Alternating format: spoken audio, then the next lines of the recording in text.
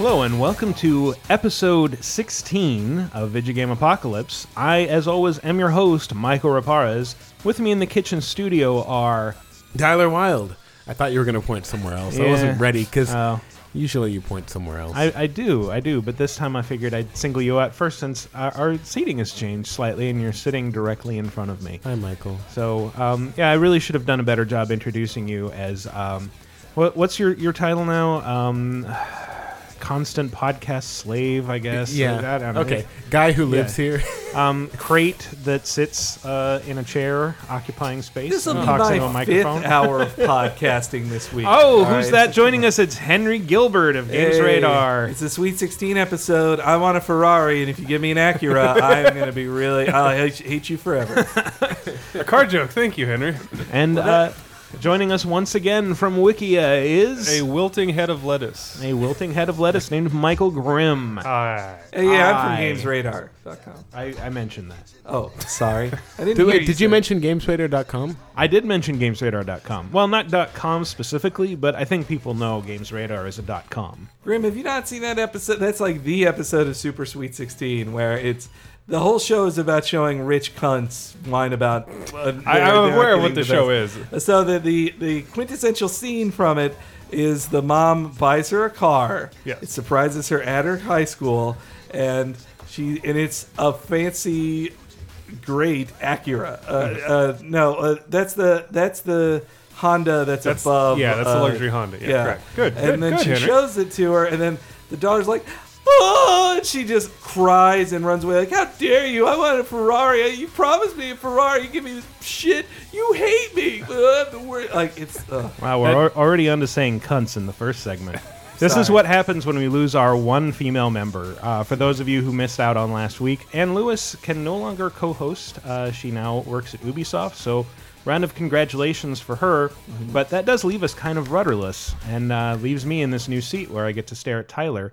And Jesus Christ, look out!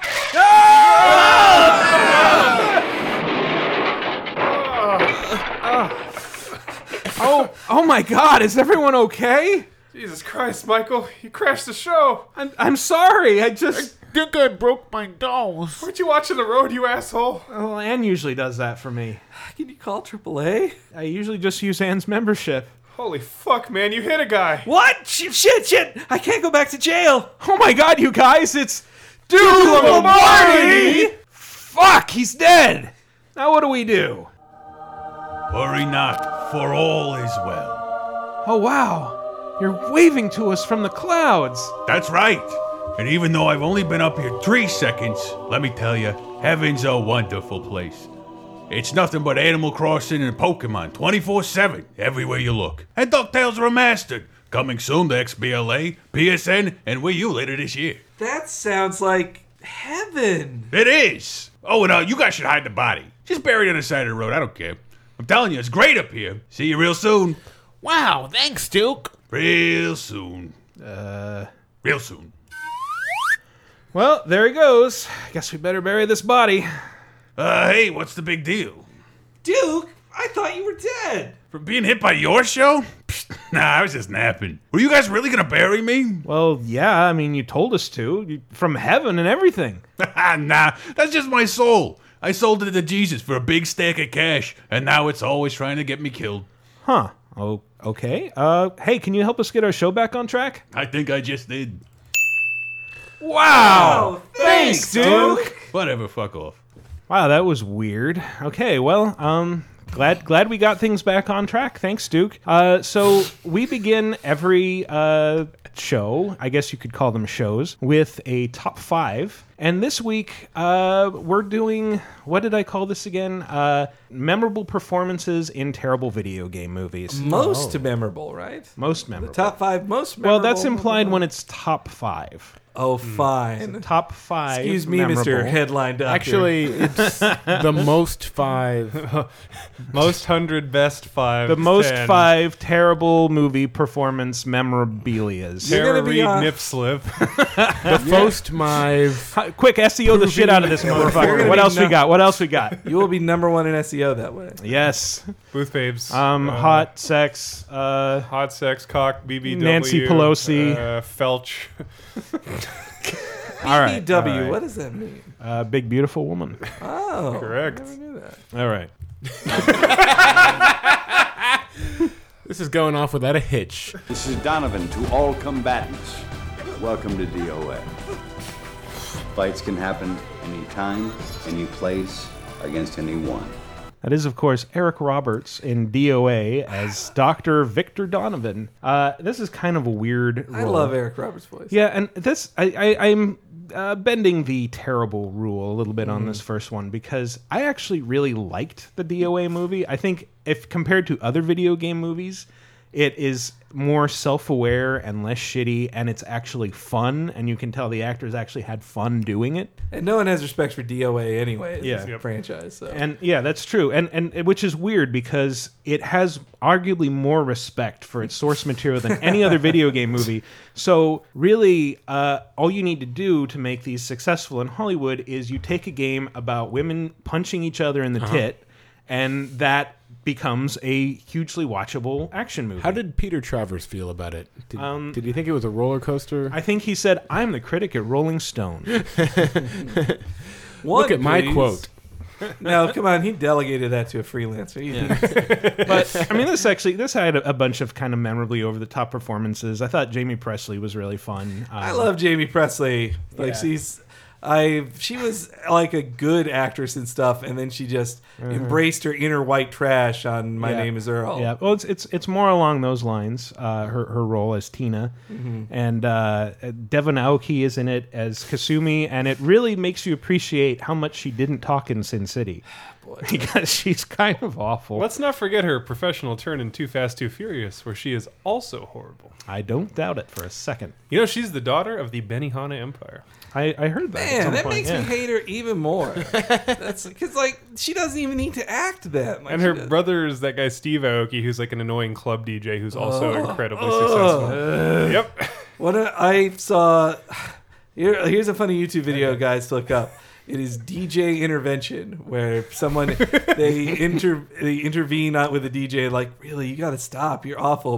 And the DJ they get is DJ Rich Kid is his name, and his thing is he's just rich and he throws awesome parties, so everybody just goes to hear him DJ. Anyway, all right. Anyway, so Dead or Alive. Eric Roberts is great. For me. Yeah, Eric Roberts was one of the highlights of this movie, with lines like this. I challenge you to a fight. You win, they all go free. If you refuse my simple request, they die. So yeah, he's mostly memorable. Just he has like this really weird mullet through the movie, and his evil villain plan is he has this island headquarters, this fortress that looks like it cost millions of dollars to construct, and he invites the best fighters from all over the world for this big secret tournament.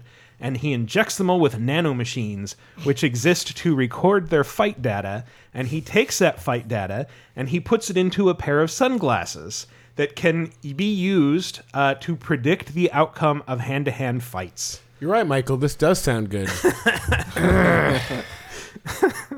Well, then I'm not explaining. Eric Roberts, his career has kind of been sad, where he was one of those guys who was just a promising actor in the 80s, and then you feel that he enjoyed drugs too much and didn't care too much about his career instead. And that's just, when you look at his, like, I thought he did a great job in The Dark Knight, but when you look at his face, you're like, you spent some Mickey Rourke years. This here's a sidetrack. I don't know if you guys went and saw it, but I showed a movie called A Talking Cat! ! Which is a straight to DVD family comedy movie about a cat who talks.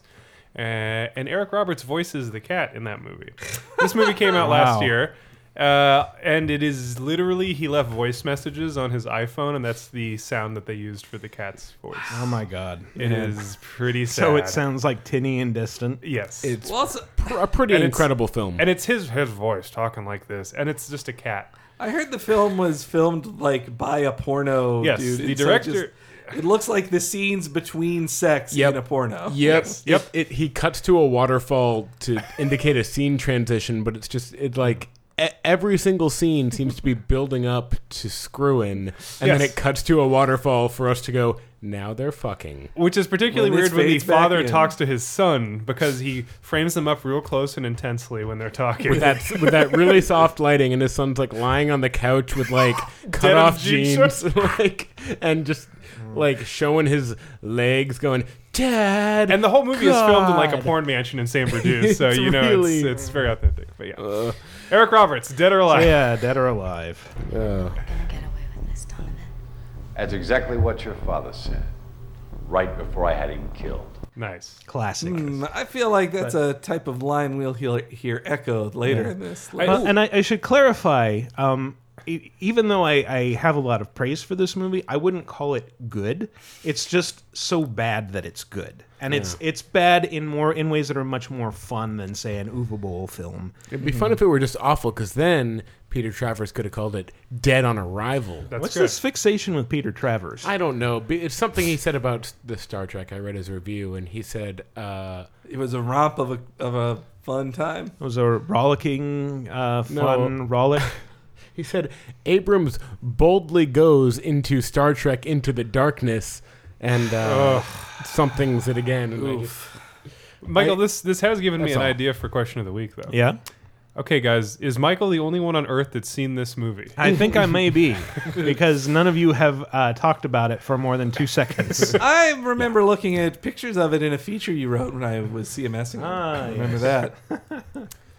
All right. I remember there's a fight scene in towels. I remember that. Like the one, yeah. Well, I watched some of it again to collect sounds for this, and like there are some really striking scenes, like the way that they're shot. Like there's a scene between Helena and other white chick that's like in the rain in slow motion on a beach, and it's like, oh, this is actually really pretty to watch. But and with 100% fewer bouncing tits than in the game, they're actually almost sensibly dressed half the time. What? That's insane. Well, no human woman can actually match their booties. Yeah, that's true. But yeah, I mean, take a game about a bunch of bouncy mannequins, and the movie turns out to actually have some interesting female characters. So Strange. that's a That is shocker. a surprise. It is a surprise. Imagine Devin and Aki putting on our copy of The Bell Jar and just discussing with Helena. I didn't say interesting female actresses, as opposed to those other kinds of actresses. All right, we should probably move on. Number 4. This is Aileen Cedric. She's the assistant curator. We have artifacts coming in from all around the world. Until Hudgens gets back, I will be doing all his cataloging for him. Hi, I'm Tara Reid, and I'm a scientist. I'm in a movie called Alone in the Dark. That's so cool. Yeah. What? I saw Oh. that movie and remember so little about it that I couldn't identify that clip you just played. I recognize it as Tara Reid. It is the most forgettable film. It's real. I really really is. have no It's idea what such happens in that movie. Utter garbage. It's incomprehensible to I saw it watch. in the theater. Yeah. But like, it's not House of the Dead when you're watching it. I got angry as like, I am insulted by this, that they thought that this counts as a movie, that this counts as a scene.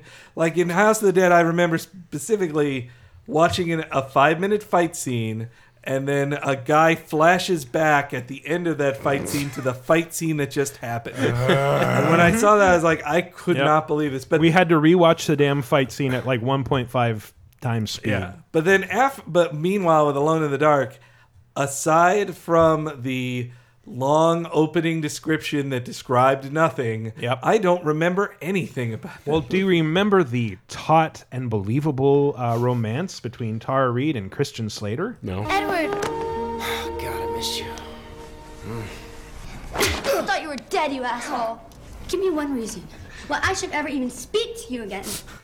I should ever even speak to you. You know what she sounds like? She sounds like have you guys watched Robot Chicken with the Lohan, Lindsay Lohan bits? Yeah, she sounds like this. I want a big trailer, and I want a trailer and my trailer, and my dog needs an assistant dog. Thank you, Seth Green or whoever, for I recording. think that was Breckenmeyer. Breckenmeyer could be. That's my bet. Sure, He's a regular on that. She does sound like her. If you ever want to get vaguely depressed, I recommend following Tara Reid on Twitter. Oh, really? Her entire life is just a parade of going to like different club openings in Las Vegas and around the world where they pay her to show up, and she's just like, "Thank you, whatever casino, for a great night," and blah blah blah. I wonder if that wears on her, or if she if she's actually aware of how bad she's got it, or if she's just like, I get to go to parties every night. It may be nice for her. She may enjoy it. Maybe reading it makes it seem like a hellish nightmare that would be what would happen to me. If I was forced in hell, I would be forced to go to horrible Las Vegas clubs every night. If you like for my hanging entire out with people and going clubbing, I'm sure it's pretty If fun. I were in hell, I'd be forced to follow her and Rivers Cuomo and just Have you heard read his, their tweets all have you the heard time. his Japanese album, Rivers Cuomo? Nope. He just released an album in Japanese. Because Cool. because he finally lived his dream of marrying a Japanese girl. Of course. Learning Fucking Japanese. great and not creepy at all. So you get to hear him go like, Boku wa desu. It's like if you had just talked about marrying a Japanese girl before, all right. But if you made a whole song about it and then do it, that is weird. It is very creepy. Guy, that is weird. It is like, I will not be able to find love outside of this race that I have decided will be my love. I wear my fetishes on my sleeve. Hey, more like Weezaboo. Well, he's like he seems very Asperger-y. He always did. Like that's kind of his thing. That's a knock on people with Asperger's. Okay, well, he at least seemed on the spectrum, as they say. Yeah, that's a good way to put it. But yeah, Tara Reid, like, do you think how much like rub do those places even get? Like, and hey, look, it's Tara Reid. Like, man, I'm cool. Yeah, Well, I guess I think the saw issue her is how reality much- show. How much rub do you get from Tara Reid? Am I right, bro? Well, like, say you've got some, a 22-year-old son of some oil sultan. Like, he shows up at your place, like, hey, it's Tara Reid. He's like, I never heard of her. Well, Like, he's just put her in the pile. yeah. Get me Lindsay Lohan. Well, that's easy. She's passed out in the bathroom. I will say Tara Reid makes a very convincing scientician. With the pieces assembled like this, maybe the computer can plot a location based on the symbols matching these constellations. I bet it can. So what are we looking for exactly? The app kind of use constellations to pinpoint a geographical location, but I don't think we could zero in more than maybe 100-mile radius. Pinpoint a geographical location. Yeah, so part of the fun of this scene, like watching Do they have it, cue is cards for her? Well, that's the thing. When you're watching it, like she's staring at some fixed point on the desk in front of her. So it's like I think they just had her lines there, and she's reading off it. Yeah. It sounds like she's reading. Yeah. They were, as Mystery Science Theater would say, they surgically implanted those lines into her mouth.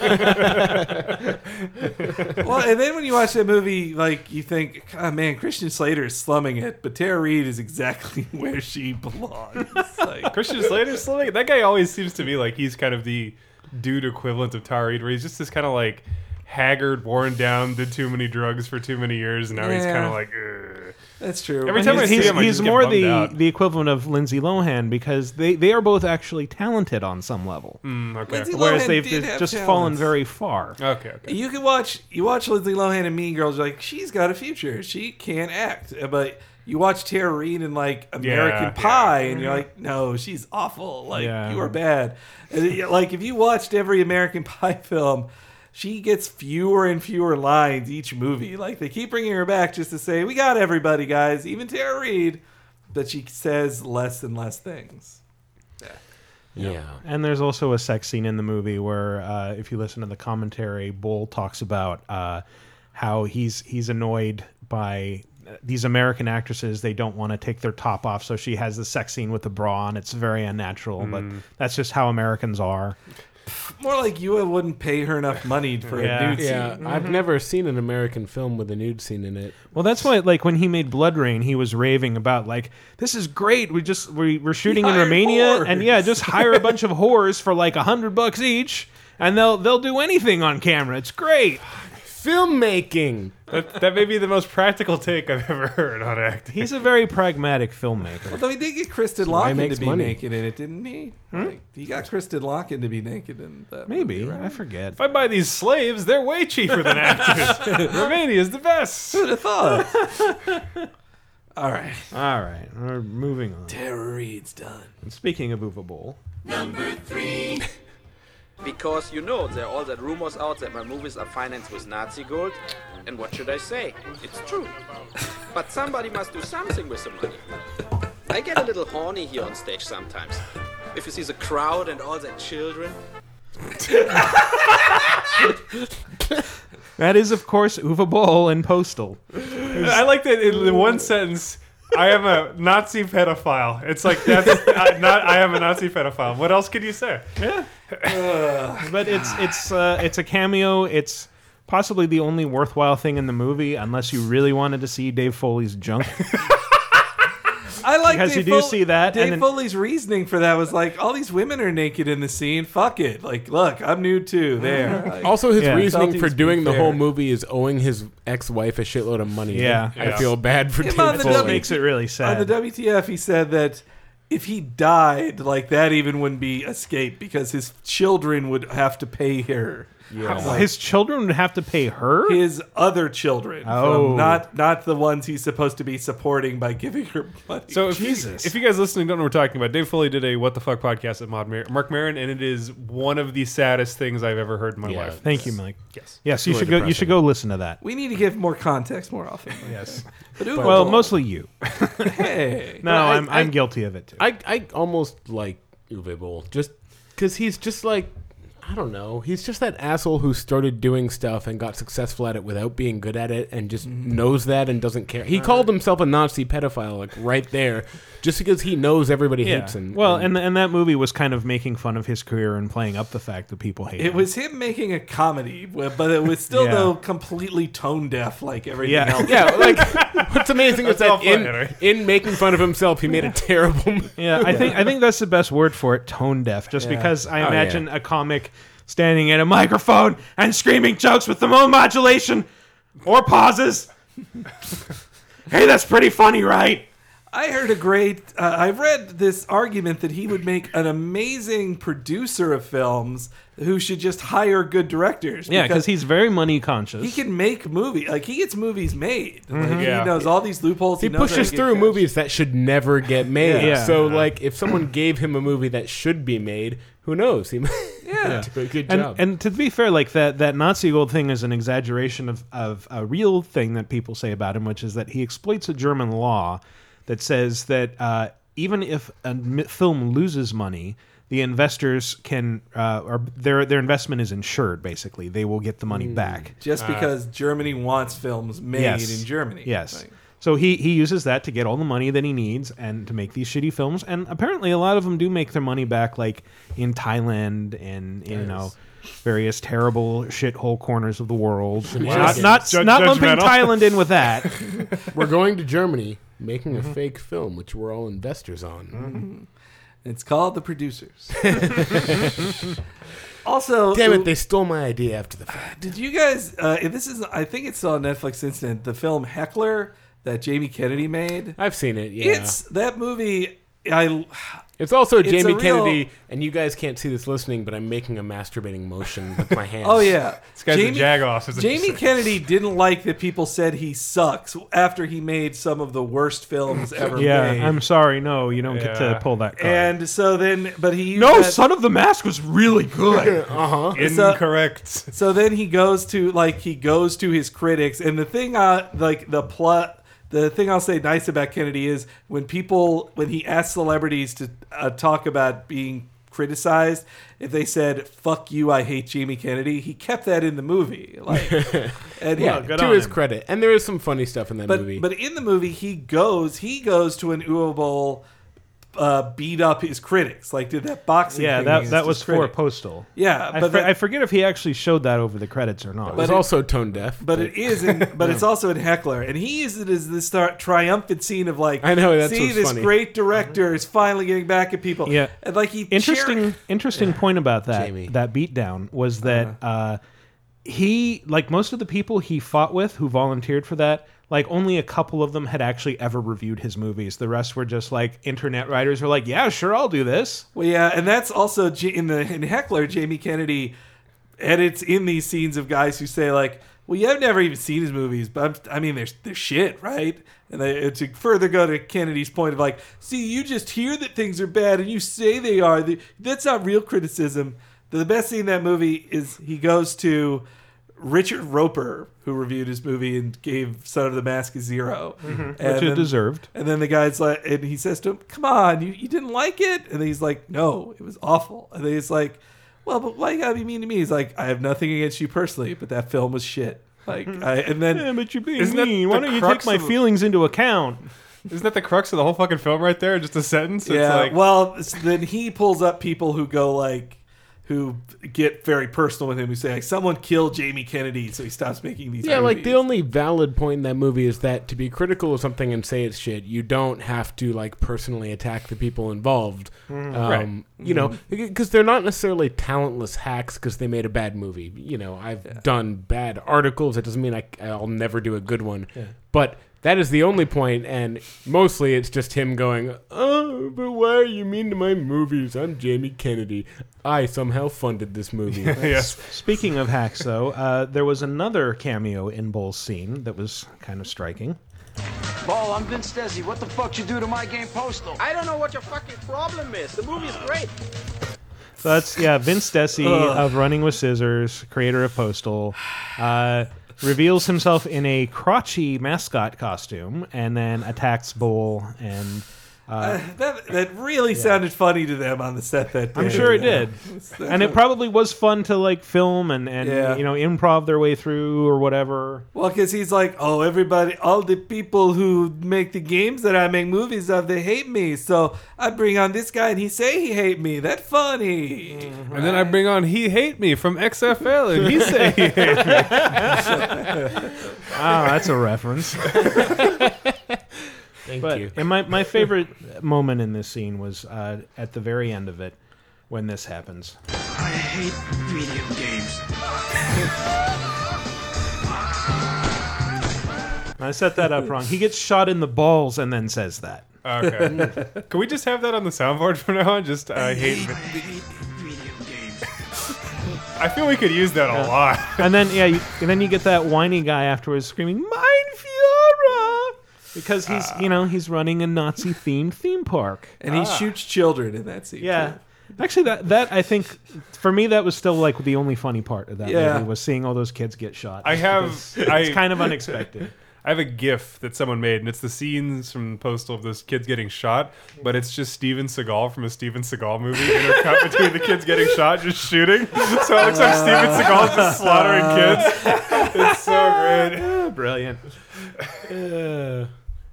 Yeah, I saw the YouTube comments for that one. For that, like I pulled up the YouTube video that I took for Games Radar years ago, and looked at it, and like comments were like not getting it. It's like, what is this? What the fuck is going on? You don't shoot kids. What is this movie? And like, They don't get high class comedy. no, that's what That's right. That's what happens when you show things out of context.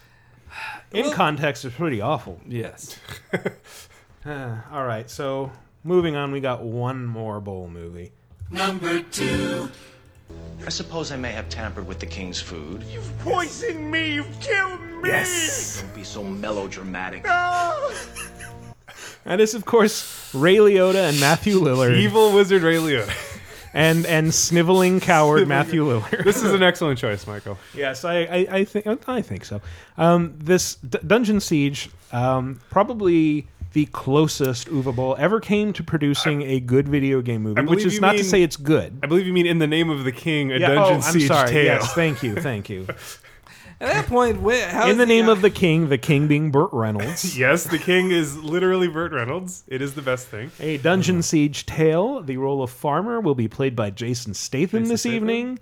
And his friend will be Ron Perlman. And their friend will be that other guy who's in all the Uwe Boll movies. Please reference the playbill. Who isn't Michael Paré. Subbing for Ben Kingsley is Ray Liotta. And we also have the guy Yeah. with the fez from Indiana Jones and Lily Sobieski. Oh, yeah, he's the court wizard. He is. That's also like Jonathan Rhys Davies. Lily Sobieski. The dwarf from Lord of the Rings, if you will. Lily Sobieski had been like sitting on like in a deep freeze for 5 years. And he'd, like, drop. In Carbonite. Lily Sobieski in Carbonite. Yeah. You guys, I thought her out. absolutely want Uwe Boll to get into a Broadway production. Oh, that'd be that would great. be beautiful. It'd be worse than the Spider-Man. But again, Ray Liotta's the evil wizard who's manipulating everything from behind the scenes. He's just like wearing a leather jacket. He doesn't look particularly wizardly. He doesn't have any accent whatsoever. No. While some people in the film decide to have English accents. Just doing his normal Jersey accent. Yes. He's controlling, I guess, mind controlling orcs or Krug or whatever the fuck they're called. Yes, mud golem orcs. Yeah. Shitty makeup with shitty masks that they always film in like with a blur effect, so you can't see how shitty they are. Yes. But yeah, he's using the Oculus Rift to control. He is. And Matthew Lillard is the king's nephew who wants the king to be assassinated so that he can support him. And apparently, It's like Hamlet. Wow. I may end up paraphrasing the "How did this get made?" about In the Name of the King, a Dungeon Siege tale. But they mentioned that Matthew Lillard has like some Ren Fair experience, which really contributes to his very broad, very hammy performance, which we can hear more of here. Things are progressing according to plan. I cannot wait any longer! I cannot stand the suffering rule of that senile goat!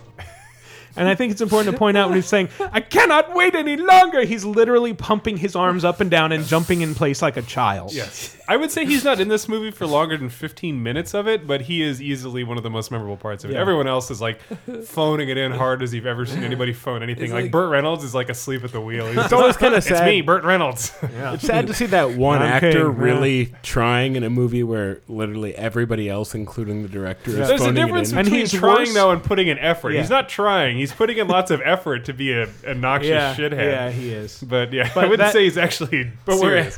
where everybody else is just kind of mumbling their lines out because they don't want to be there. And he's turned down craft services in favor of gnawing on the scenery. Yeah. No, I have to eat this plywood. But that little tantrum is followed up by what I think is my favorite line from the entire film. You wish to accelerate things? Fine! We shall accelerate. That is fucking terrible.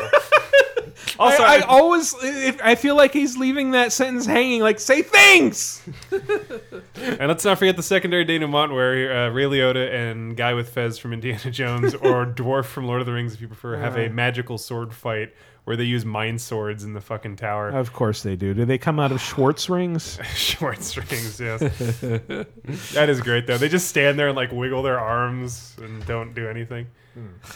Yeah, I think they made a good point too in that How Did This Get Made about how it's pretty clear that he was never on set with anyone at any given point. Yeah. Which is the excuse for why he controls everything remotely. Because like there's very rarely a situation where anybody but him and Lily Sobieski are in the same scene together, and Matthew Lillard. It's kind of weird because that fits into a pattern of that Uwe Boll's filmmaking, where like Blood Rain had something similar where Billy Zane was in it, and he just like his scenes were obviously filmed completely separately. I think he maybe interacted with other characters once, Right. and most of the time it was just him sitting around. It's like, oh, your daughter's doing this. Oh, wow, she's troublesome.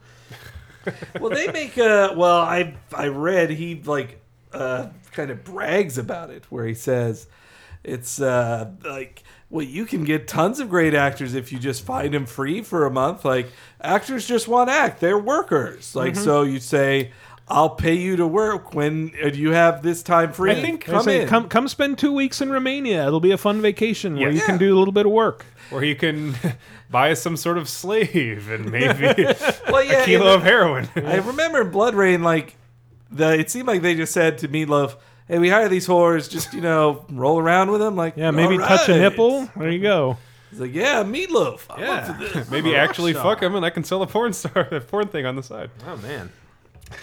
Have you guys watched Blubberella yet? No, I that's the film that Uwe Boll made alongside. There was Blood Rain: The Third Reich, and then he had this really Filmed at the overweight same actress. time. Yeah, filmed at the same time. Like literally, he would film the Blood Rain movie in the mornings, and then he'd come in with a different crew at night and film Blubberella, and it was almost entirely improv. They had no script.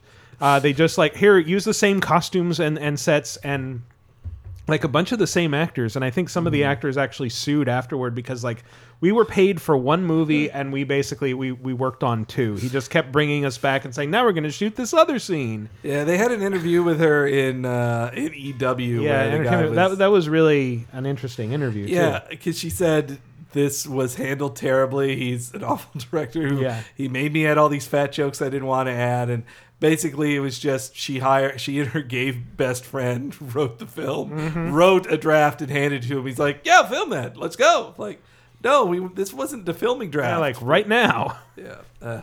It's funny that, I mean, I'll give him credit for being as utilitarian as he is, but it's probably not the kind of mindset you want from someone making a creative endeavor, where it's just like, oh, it doesn't matter if this doesn't make any sense. We're out of money for the day.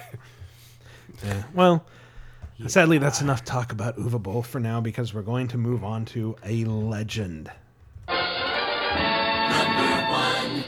Something wrong, Colonel? Come here prepared to fight a madman, and instead you found a god? That is, of course, Raul Julia as M. Bison in the Street Fighter movie. Yeah, it is. Rest in peace, Raul Julia. Yeah, I'm pouring one out for his you, man. swan song, the movie he did just so that he'd have some money to leave his family because he knew he was dying of stomach cancer. Mike Grimm, you didn't pour out that speakeasy. You just took a sip of it. I poured it out into my stomach for you, Raul Julia. Ground, stomach, what's the difference? The logo in the sewer eventually anyway. But yeah, he is so on point for that entire movie. He is the best thing about that movie. By a country mile. He turns it from like just a shitty action movie into something like this weird, memorable comedy. And he seems more aware of that movie than anybody else in it. Like, he knows what this is. Yeah, totally. He knows exactly what it is. Like, Jean-Claude thinks, this is the pinnacle of my career. I am number one forever. Yeah. Well, Jean-Claude is the same as your Uwe Boll impression. Yeah, I think Jean-Claude deserves... Belgian and German, so they're so similar. Jean-Claude deserves a little bit... Jean-Claude Van Damme, the star of the movie who played Guile, deserves a bit of credit here as well for lovely lines like this. This is the collection agency, Bison. Your ass is 6 months overdue. 6 months overdue. American. And also this. Come out from behind the curtain, wizard. Let's see how pure your combat really is. Oh my god. I just love how the this incorrect... is like late in his career. How is it still that bad? Listen to this again. Pay careful attention to the end. Come out from behind the curtain, wizard. Wizard. Let's see how pure your combat really is. Really is. It sounds like he's talking phonetically. It's like impossible. The first one, I love how the improper emphasis makes it sound like he's actually talking about his ass being overdue. Like, your ass is overdue. What did his ass do? I didn't. And he manages to get he's calling him an ass. And he gets like a throaty sound out of wizard, which is like, how do you do that? Well, I think he definitely didn't know that he was referencing Wizard of Oz. Yes, yes. And I think probably he did better lines in other films. That's what I'm saying. Is that it's like his accent wasn't that bad in Bloodsport, and that's like 10 years prior to that. Perhaps movie. they didn't have the director in that movie didn't like say his lines to him right before they film. Like, all right, here's exactly how you say it, Jean-Claude. Blah, blah, blah, blah. Well, I also like his line, I'm going to kick his ass so hard that the next Bison wannabe gonna feel it. Gonna feel that. Now, who wants to come with me? But the Raul Julia, like, he is so good. Like, he fucking owns every scene he's in. And he delivers lines like this. This money isn't worth the paper it's printed on. On the contrary, every bison dollar will be worth 5 British pounds. That is the exchange rate the Bank of England will set once I've kidnapped their queen.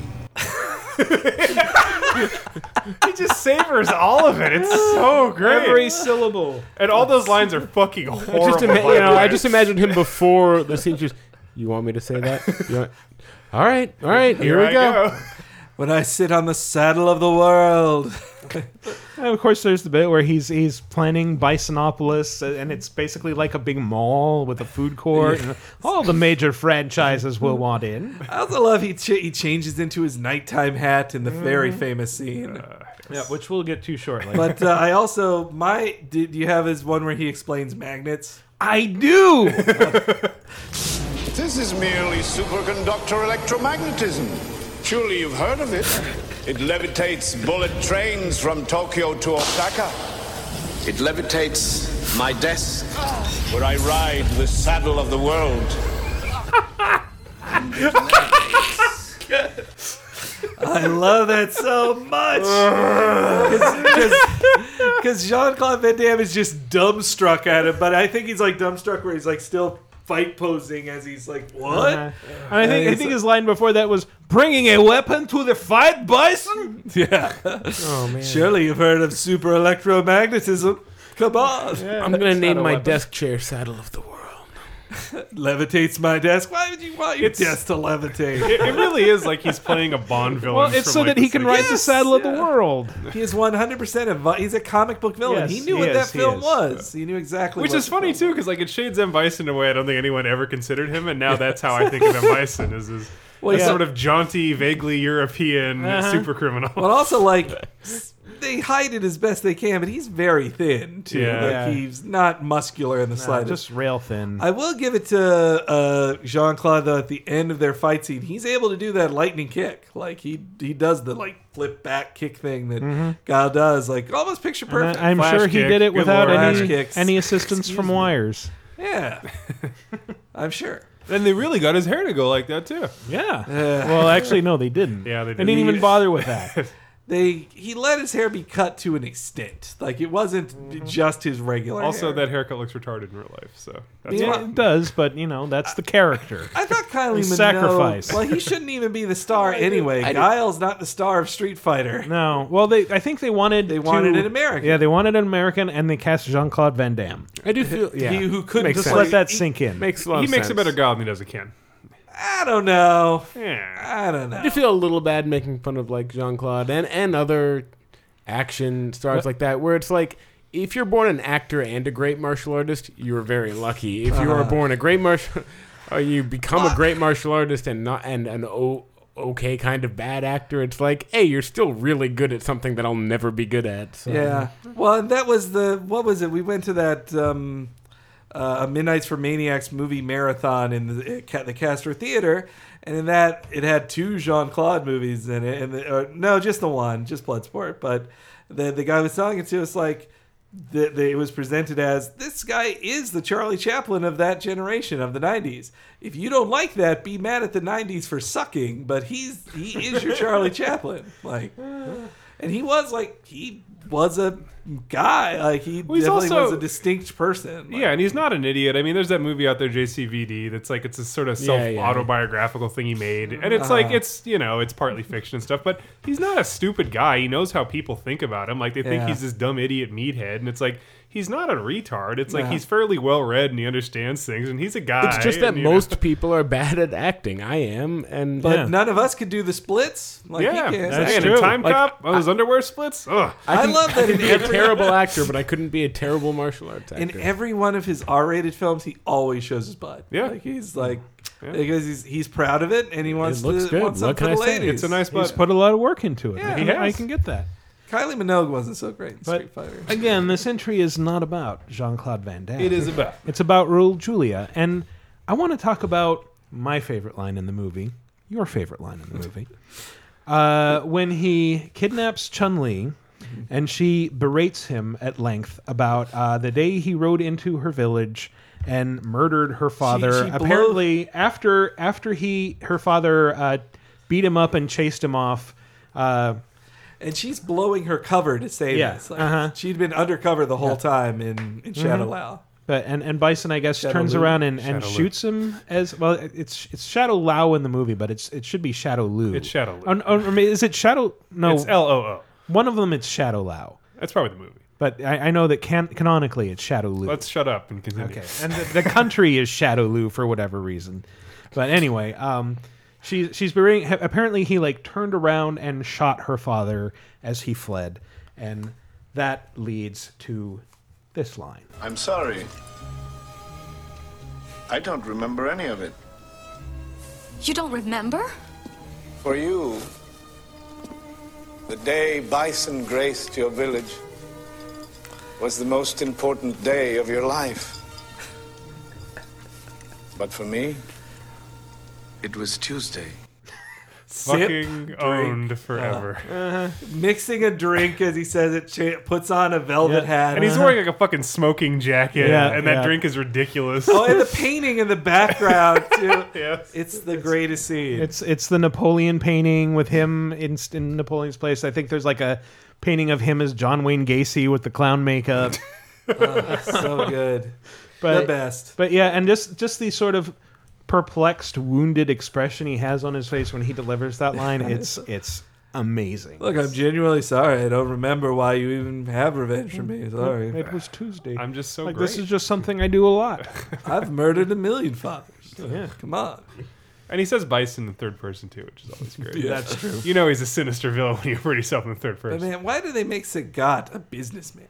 Like that's his character in the movie. Why do they make Ryun Ken con artists? Why do they make Chun-Li a reporter? Why is Blanca in the movie looking like he does? Yeah, why is Blanca Charlie? That's the other thing. Well, he's Carlos Charlie Blanca. Well, at least Vega was not played by someone from the Black Eyed Peas. That's true. That's true. And you got to remember that's a definite plus Yeah. when you think about Street Fighter films. And I guess you got to give them some credit for trying to cram everything in, but I'm going to end up paraphrasing How Did This Get Made Again, in that they didn't really pay attention to what any of those characters were. They just took a bunch of cartoon characters, ignored their backstory, and just shoehorned them into this weird action movie. Do they say their 5 lines? All right, let's move on. Move on. Oh, there's T-Hawk. He's a short guy with a feather or whatever. I don't know. Yeah. Oh, well. I also remember this for spawning the Street Fighter the movie game, which was terrible in arcades and then pretty decent on home consoles because all they did was reskin Super Street Fighter 2 Turbo and replace Dhalsim with this guy named Colonel Sawada or Captain Sawada, whose signature move was slitting his own belly, and then the resultant jet of blood would be what hit opponents. Am I mistaken? And that's a Capcom, not the CEO of Capcom, but that guy is, I think, in some way involved with. That could be. Oh, that would explain quite a bit. The CEO from Capcom is briefly in the movie, the actual movie. He's in the crowd when Gal's giving his speech. And I think he nods. I think he's a UN officer. I yes, heard. yeah. Oh, AN, Allied Nations. Sorry. But I played the arcade version not too long ago in Japan. Like they have it set up at Super Potato, which is the most well known, at least to Gaijin's, old game store. That means foreigners, guy. Yeah. Jeez, we have to explain everything. I'm on a microphone talking. I'm not a voice in your head. That was a joke. Yeah. This was filmed before a live studio audience. Yeah, I remember going into Super Potato, and like being surrounded by like all this stuff I lusted after when I was a teenager. And it's like, I have no use for any of this now. I know. It made me sad. Well, I want to buy it all, but I don't. Then when I saw all the game soundtracks, I was like, 1998 me would be so excited by this. I don't care though. I can 2010 you can just download it off the internet. I'm not paying 6,000 yen for this. No fucking way. I need heat and electricity for my apartment now. That's more important. Yes, that's also true. Yeah, I think all I bought there was like a 500 yen, which is about $5, Neo Geo cartridge of Samurai Showdown. Yeah, it's really just a cartridge to put on a shelf and look at. Like that's why Chris bought Super Mario USA, as it was called there on the Famicom. Yeah, I remember Super Mario 2 in America. Yeah, I'd wanted to buy like a Super Famicom there, and it was with Christian Nutt, now of Gama Sutra, formerly of Games Radar, and he pointed out a like beard and you didn't. Then that's true. He pointed out something about the consoles, like that they wouldn't work in the U.S. for some reason, like their plug was weird, or their video out was weird. We use NTSC, they would have used PAL. But he talked me out of buying it in any case. Yeah. Well, he was wrong to do that. You should have bought it. No, PAL is in Europe. I'm pretty sure NTSC is in Japan. I thought they used PAL in Japan. No, I think it's NTSC there. Well, color me wrong. Color me bad, you should have said. I'm sorry. Sounds like it's time for a break with those duds. I think it does. So 3 bad jokes means a break. We're going to take a That's break. the rule. When we come back, we're going to talk about some new releases and some news and make a bunch of meaningless speculation about the next Xbox, which will be wrong by the time you hear this. Stay tuned. Oh, boy. Game over! Yo, ass ninjas can't wait to see the ice break. Belling through the hood with my chocolate rice cakes. 15 ninjas in a row, jumping out the bushes with a taekwondo. Yo, I jumps in my stand for protection, picking up my coat like the Chinese connection with chop. Watch them all drop, you can't stop her. Teacher, get the grasshopper. Hi. Hey, VG Apocalypse listeners. I hope you're enjoying the show so far. If you are, you may be interested to know that there are a few ways you can help us out. First and foremost, subscribe to us on iTunes and rate and review us while you're there. If you feel inclined to give us 5 stars, that would be extremely helpful. Keeps us visible on iTunes, keeps people finding out about us and downloading us, and it invents more people in the world that you can talk to about Video Game Apocalypse. You can also buy stuff through the Amazon links on our site, and the way that works is you just click on one of the pictures of a game, it'll take you to Amazon, and from there you can search for anything you'd normally buy, and we get a little bit on the back end. It doesn't cost you any extra, and it's just something you do ordinarily anyway, presumably. You can go to VidjagameApocalypse.com, comment on this week's article, post on our forums, tell a friend to listen, create more audience members for us, help us out here. And, let us know what you think of the show, what should change, what you like, what you don't like, and we might take those things under advisement. And follow at VG Apocalypse on Twitter. That's it. Now back to the show. Goddamn, there's a blind old man on my corner, and he can try to get with me if he wanna, cause they come from miles around and try to stop me. I just keep belling with my 40-ounce of sake. I got my eye on his ass real steady. I'm ready. He pulls out the black machete with my look. I think I'm stuck. It's 11:45, so I pulls up my new chucks. Start to working with. Hey everybody, welcome back to segment 2 of our podcast as it trundles along toward inevitable doom. Talk about some new releases this week. How about that? Are we still in the dead zone? It's sort of a dead zone. It's sort of. We got Call of Juarez Gunslinger, which the series is returning to its Western roots, but it's doing so on XBLA and PSN. So it's anybody's game at this point. Anybody's guess how good it's going to be. How did anything at that name want to get greenlit after the cartel? How did that happen? Know. Well, when the first... Well, it got busted down to downloadable. There's that. When the first Call of Juarez came out, I never would have thought I'd get 4 games, like a 4-game series. But I think it's I don't want to make assumptions about Eastern European developers, but they make games very cheap. So maybe they're just like...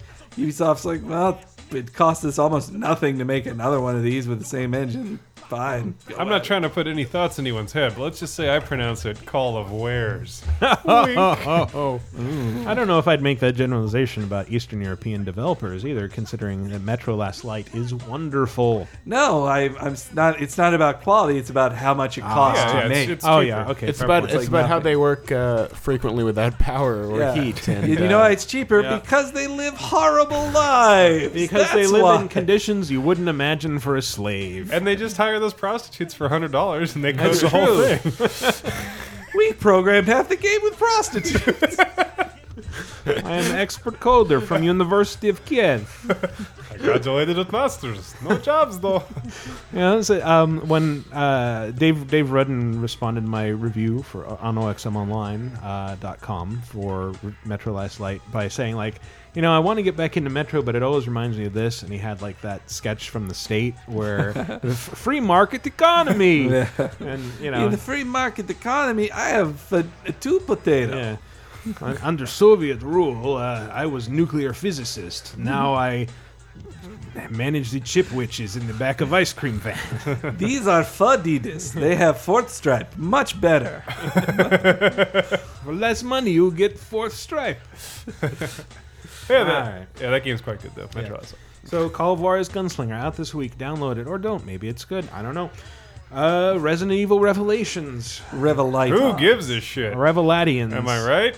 Yeah. Capcom product. Not like we know anybody who works for that company. Fuck them. T.U. It was pretty good on 3DS to be honest. Yeah, it was. Early a bit reviews, better than RE6. Our early reviews I heard was that it doesn't hold up as well on because it maybe feels like a handheld game on a console. What? And the pacing is slow and feels too small and all that. But I'm sure it is better as Evil 6. At the end of the year last year, I reviewed the 3DS version of it. And at the end of the year last year, I said, I really didn't expect Resident Evil Revelations to be the best Resident Evil game of 2012. I don't think anybody did. And yet it was. And yet, full disclosure, Mike, you and I were in an ad for it. Basically, That's if you right. can call it that. No, we weren't. No, we were in a video. No, we weren't. You're right, we weren't. Forget Nope. it. Yep. Forget I Nope. said anything. No idea what you're talking about. And you didn't have well, I had the mustache, actually. I didn't have a mustache. You shaved for that. It was scary. No, I didn't, because I wasn't in it. Oh, That's true. That was Nega Michael. Well, moving on. Yeah, moving on. Fast and Furious Showdown. That ought to interest you, Mike. I actually wrote about this. Yeah? Yep. Tell us about it. It's an iOS game. It's is it CSR Racing? I thought it was for consoles, There's too. a console version, Is too. there? Yeah. Okay, By I the- may by be the- talking about the wrong. I believe Fast the and Furious console time. version is made by the NASCAR team at Activision. Okay, well, never Or mind. maybe I it was isn't. I could be lying. I mean to fact check. I was talking about a iOS game that I briefly. Well, tell us about the iOS game. I'm not going to say it's a ripoff, but it's identical to another game called CSR Racing that's on iOS. That's basically a drag racing game, and you just shift.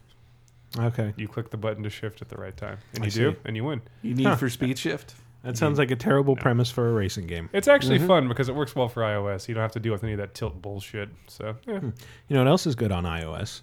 2 games I reviewed this week last week on MacLife.com, which are Sid Meier's Ace Patrol, which is a turn-based World War I strategy game where you're directing biplanes around to shoot at each other. I really wish it was Sid Meier's Ace Attorney.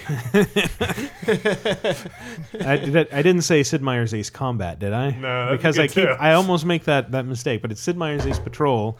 Also at Karateka Classic, which is my favorite game from the Apple II era. I and always now thought that was playable on Karateka. iPad. Karateka. I've also heard Karateka. Karateka was what they said on the commercial. Was it? I actually interviewed Jordan Mechner about it when he did the remake, and he said, I think. So for our listeners, Karateka. Karateka. Karateka. I wish it was Sid Meier's Karateka.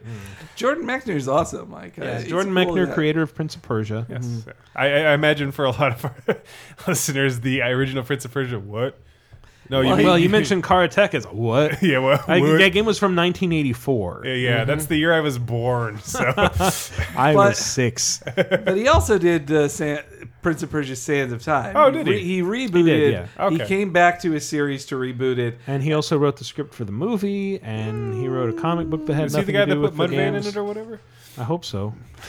No, he left after the Mudvayne one. Like he Wasn't did. it Gobsmack? Yes, you're right. I'm sorry. It's Gobsmack. It's not Mudvayne. Well, it all It looked was like- in the Prince of the sequel to Prince of Persia: Sands of Time. It was The Warrior Within, which kind of reviled. was for whatever unfortunate. reason. Yeah. Well, actually, I met an editor who likes that one more, and he's like, "Man, they really sold out when they made the third one." I was like, "Did they?" Actually, I thought the third one was more of a return to form Yes, because it was the no. original developer. This person lives in opposite world. Of course they do. The UK. Speaking of opposite world, Donkey Kong Country Returns 3D came out on 3DS. Yeah. Which I'll forever remember as the game Brett Elston didn't like very much. He liked it. He gave it a 7, and he got a lot of flack for that. Yeah, well, Brett. And no, I think he was right in that it had dumb waggle. Yeah. And it was too hard. So does the 3DS one have dumb waggle? No. Okay. It plays like a Super NES game, and it has a new baby's, as Michael would say, a babby's difficulty, where they make where they play the game for you. They give you one extra heart and more money to buy life-saving continues and stuff. So it makes it honestly, I think it balances it better than the original balance was. The worst thing about that game that bugged me with the balance in the original Wii version, which they can't really fix in 3DS because it's the core of the gameplay, is that like if you're bad at platforming, you need Diddy, and his hovering ability is greatly appreciated. But you only get to keep Diddy if you're a better player who gets hit less. If you get hit more, you lose Diddy, and your punishment is you're worse at jumping, which is not so great for regular folks. Like that is a snowball effect. Yeah. That was just a mistake, I think. When are they bringing Punch-Out for the Wii to 3DS? They oughta. They really should Hopefully just put soon, every yes. Wii game on it. Just to be like, That was, I think, the single best game for Wii, as far as I'm concerned. It's Sid Meier's Punch-Out. Yeah, Sid Meier's Punch-Out. It's a turn-based It boxing takes 20 game. turns to make land a punch. Mario Galaxy series is Queen the best, Elizabeth guys. versus Come on. Attila the Hun. The Mario Galaxy games are by far the best games on the Wii. I know. Well, that and the Zelda Who gives game. a shit? I mean, Sid Meier's are better, but Jesus. Sid Meier's Mario. 16 turns, you'll collect a mushroom. Sid Miyamoto. All right. I think that about That's does it. seriously it? For new releases? Yeah, it's Is that our, shit. unless you want to talk about Ocean City Racing. Wait, isn't Fuse out next week? No. The I think week it's out the after. week after. Oh, yeah. okay. Well, And no, my it is mistake. technically out next week after this goes live. I might be wrong about that. I don't know. Anyway, I reached behind the curtain where the wizard was. The wizard. yeah, we're going to date ourselves by talking about some news from last week. Because nobody's going to be caring about these things next week. No. They're probably just like sitting there with their rubbing their knees together, going, "Get to the fireworks factory already! When are we going to get to the fireworks factory?" Talk about the Xbox. Anyway, Nintendo apparently reached a deal with YouTube where it will profit from all gameplay videos that are uploaded that match its content. I'd like to point out that this isn't like necessarily a new thing. YouTube's had the ability for people to claim copyright and earn ad money off of other people's videos for a while. It's just Nintendo's one of the biggest copyright holders to do a wide scale. Mm-hmm. Well, I think what's interesting is it raises a point of how much ownership do the people recording these videos have? Because if you're just recording like cutscene footage or something and putting that up, I agree, you have Kind of fair enough. no legal claim to that. But if you're Let's Plays are a little different. yeah, Let's Plays are if you're recording your own gameplay footage to show us something cool and you're talking over it, as Let's Plays always do, much to my chagrin, and you're kind of presenting it as an almost journalistic piece, then I don't think Nintendo has a legal claim there. Let's Plays are good for getting HD screenshots, not so much for footage. But yeah, That's sound. our problem. I think Nintendo. Yeah, that's very specific. Nintendo's. It just seems greedy too. Of like, unlike Sega, who just stupidly asks like, "Oh, we're putting up new Shining Force videos. Every Shining Force video, go off YouTube." Instead, Nintendo's like, "Your money's ours. Give it." Like that just seems greedy.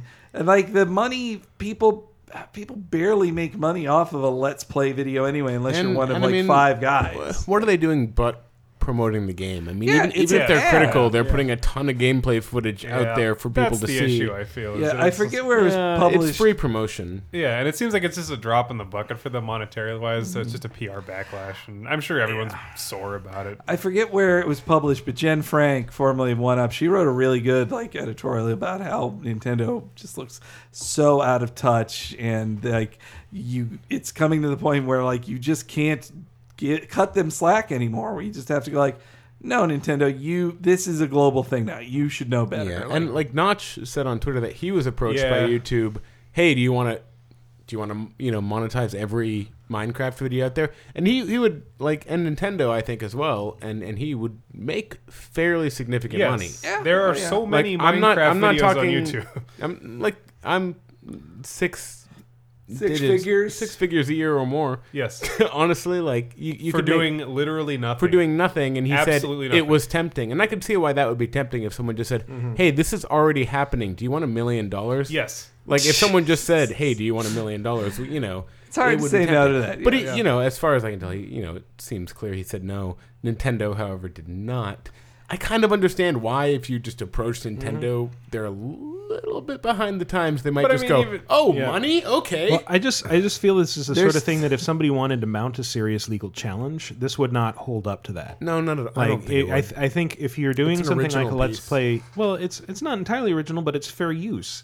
Because you're commenting on creative work, so you have the right to display that. Which is the other issue, is that a lot of these are just flagged down through that ID content system, which just scans the thing, and it's automatically like, yep, that's Mario, that's a Nintendo property, it's flagged, it's done. It's like there's not anybody that does a case-by-case basis. It's false flagged. Yeah. No, I mean... Okay. Sorry, buzzwordy. I don't know. No, it's so Sorry, Joe Rogan. indiscriminate that PC Gamer's YouTube channel didn't have a good standing with YouTube copyright-wise because we had posted trailers that ended up getting claimed, and we're like, they sent us those trailers for us to post, and then just bulk claimed them, and now we have a poor copyright standing. We got content assholes. matched on that shit too, just for posting their videos that they sent us to host. Yeah, I was trying to find my videos of Raul Julia as M. Bison that I captured again for Games Radar. It was moved onto YouTube after you guys did the big switch, and went to it. Thumbnail loaded up. Okay, it's like good. It's still there. Hit play. This content has been removed because of a claim from Universal. Yes. Yeah. We can't have nice things. Why would you leave the thumbnail up so that I think it's still there and I click and it's been removed? Well, you clicked. Oh well. I hope Nintendo smartens up. Let's see. EA announced that it won't make any games for Wii U. They did an anti-announcement. Yeah. I don't know why they would announce that. That's a bad sign. That's really not good. I mean, I realized PS3 was pretty bad around launch too, where everyone was like, whatever. But it's like, this is real bad. Pretty Like, bad. When people are openly saying, we are not making shit for Yeah. this, it's like, wow, that's... Well, that's also an acknowledgement of reality that, third-party stuff doesn't do so well on most Nintendo platforms. It's a good point. Because Yeah. people are buying it for the first-party stuff. Yeah, it's an excellent point. What I love is people buy Nintendo for the sake of Nintendo. Schadenfreude. I can't say it right. Schadenfreude. Schadenfreude. Shut up. Scootin' Fruity. Is every time I see every time I see an announcement of a game and Wii U isn't listed, like the first 20 comments are oh yeah, just ignoring the Wii U audience. Can't believe you. I just sit there going, you bought a dumb console. No one's gonna make games for it. What I think that's sad. Like last year before the system came out, I thought, well, the Wii U will have a good couple of years because they'll just every third party will put games on there because how hard is it to just transfer your 360 and PS3 thing to the other one? Well, it's probably the issue now, too, where the Wii U isn't using a X64, just regular kind of computer processor that PS4 and the new Xbox are going to use. So it's like it's going to be even harder to make things for it. But I just figured if a 360 and PS3 version is going to exist of a game, then they'll make a Wii U one. But now, like that EA is completely withdrawn. Activision hadn't said either way if Call of Duty Ghost is going to be on Wii U or not. And Ubisoft seems to be the only company that's still making their third-party games available on the Wii U. Yeah, well, Ubisoft has always been like Nintendo's biggest third-party supporter. Like they're there at every launch. I'd say their biggest Western supporter. Okay, sure. Probably not correlated, but Ubisoft made a ton of profit last year. That news story today. So few big publishers are breaking even. Never mind making like $20 million in profit. I did appreciate the chance to actually read the breakdown of their profits. Like they pulled in like what it was like $1.25 billion, and then like this much went to R&D, this much went to ads, blah blah blah, and they were like left over with like $100 million in cash. It's amazing. Profit. It's good. It's pretty good. Yeah. And also that they I liked seeing that Far Cry 3 sold 6 million copies. Yeah, it's a good game. It's fucking amazing. But Blood Dragon is also really great. But Assassin's Creed 3, which was not as good as Far Cry 3, it sold double that, 12.5 million copies. Well, it was Assassin's Creed.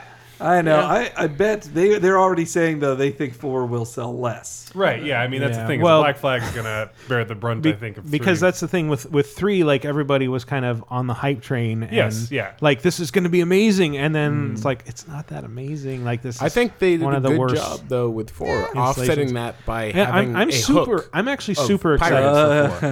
Pirate's Hook. Hey, looky.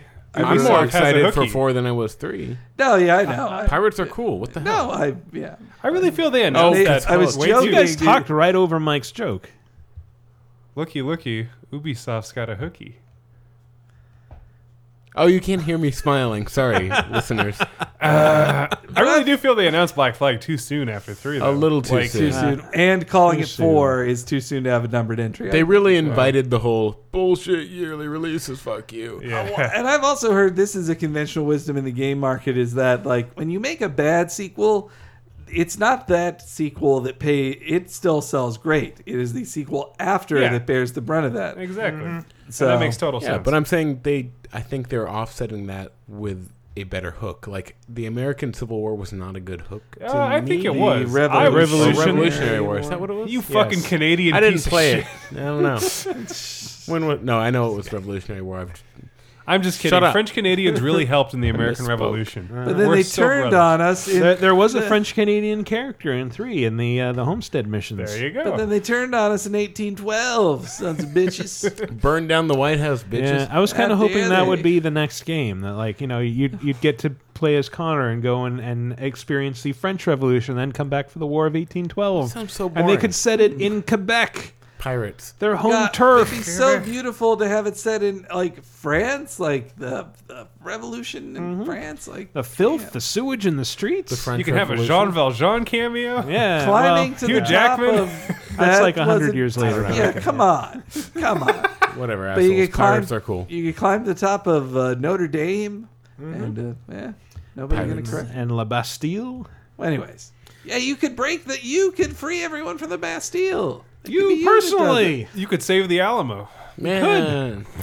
It's too bad they're not going to have more Assassin's Creed games after 4 so that they can explore these ideas.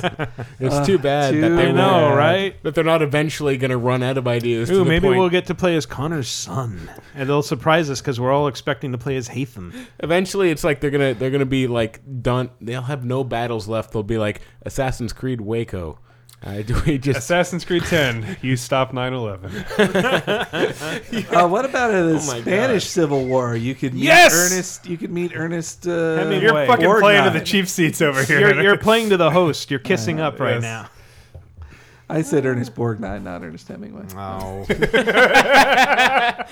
We're all. Well, it's good that we're talking about Ubisoft because they fired Patrice Desilets. I should really learn how to pronounce his name. Game over!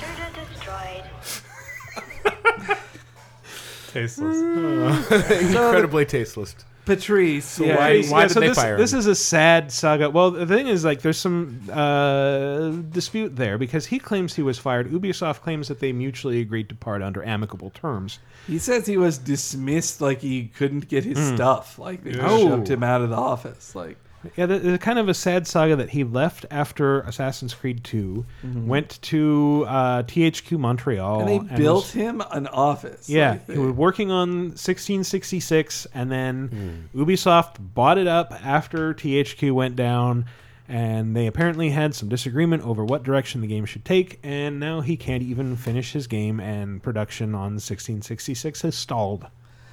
I wonder if they were trying to. They had to. Imagine this. They have the meeting. Patrice sits down, and the Ubisoft execs are like, "All right, here's our presentation. Assassin's Creed 1666. This main character. Now he's, somebody's ancestor. I don't know, but Assassin's Creed. How you like it, huh? Yeah. Well, it wouldn't surprise me if they wanted to make it more like Assassin's Creed, and he had something completely different in mind. I could see. I heard that he was just expensing way too much poutine on. That could be it. That's probably it. And they had to let him go. But I will say anything we say is wild speculation. We have no idea what happened. We have Not no that way of last thing knowing. I said though. That was no. Well, that can be safely happens assumed a lot. of all Canadians. That's common. It's just sad. I thought because his game sounded so exciting, I wanted to see what he was going to do with THQ, and then when THQ shut down before they could even ever show the game, even what's the idea? I don't know. That's the thing. But Well, then why did it what sound do those exciting? numbers mean? He apparently had such a great idea that THQ. It's the number of the devil plus one. Ah, okay. He So had it's like a such- Dante's Inferno sequel. He had such a great Alright, idea cool. that THQ was sold on it to hire him and go through a lengthy legal battle with Ubisoft to be able to hire him, and then they build a AAA developer for him, and then they work on it for 3 years, and then nothing happens. Like it. You know who always wins? Lawyers. Yes, it's true. They all got paid. Those lawyers. That's why we all should have been lawyers instead of video game Oh, journalists. if fucking only. If it really is that good, and Ubisoft now owns it, something will happen with it. Yeah, I'm sure. Rayman game. Revolutionary War. Is that Rayman. it? Yeah. Revolutionary War. Revolutionary Rayman. That's great. Can't wait for the pirate version of that. So in other news, EA laid off 900 people, although you were saying that that's not really new. They kind of did that over the last few months, Yeah. but when they finished their fiscal year, they're like, yeah, and we laid off 10%. Hey, of EA our stopped doing online passes. That's actually also pretty true. significant. Yeah, yeah. Also, there's that speculation that Microsoft is going to get rid of Funbucks. Yeah, That's I heard right. about that. They're moving They to totally actual should. Cash. They totally should. Yeah, Well, please do. so isn't that the elephant in the room here that we don't know what Microsoft did at this point? Like that we What they did? Oh well, yes. Well, that's the thing that I, in the spirit of our episode that aired the day that the PS4 was revealed, I find it entertaining when I go back through old magazines and things and I see speculation that I know is dead wrong. So I kind of want to do some more of that. You know, we are going to talk a little bit about Xbox Infinity or whatever it ends up being called. Durango. I'm probably wrong already.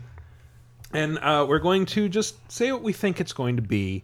And not necessarily trying to be right, just saying what we think. We're just and if it's riffing. wrong, We're just then it's spitballing. funny. Yeah, we're spitballing here. We're shooting the shit. All right? Yeah.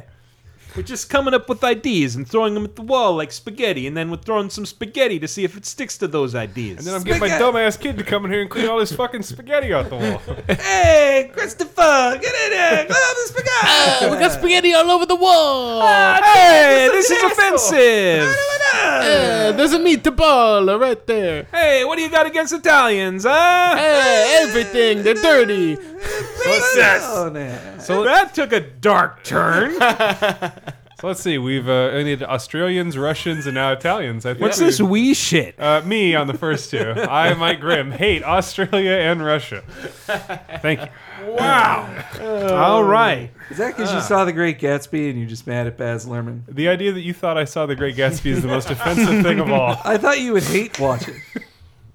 I don't even, to be honest, I have completely ignored The Great Gatsby. I don't even know why people say it's bad. Like, I just don't.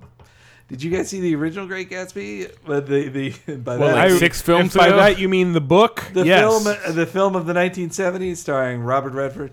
I played the And, game. Sam Waterston's also in it. He plays the boring guy who's not as cool as Gatsby, but the main character.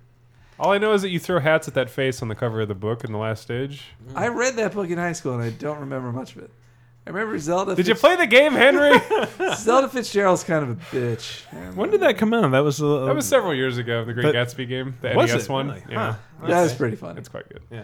So on Vigigatspocalypse. Xbox, yes. So always on, probably not going to happen, I think. Yay, nay. It seems or like a always really- online, rather. Really dumb idea. It's a totally stupid idea. I believe the reports that say that it's selective. Like you'll see launch games like, no, this is always online. Like we're launching. Maybe even they'll have like I don't know, Maple Story or something like that. To be like, and we've got free to play partners from all over the world. Current including PC Maple gaming Story. reference from Henry Gilbert. I got a PR email about Maple Story Okay. today. That's what it was. The launch. the Xbox 8-year is. You anniversary. heard it here first. Xbox. Xbox. They're calling that now. Xbox. Xbox is now launching with Xbox. Maple Story and RuneScape as its lead launch title. Airbonks. Airbunks. Airbud. Airzonks. is launching. Airzonks.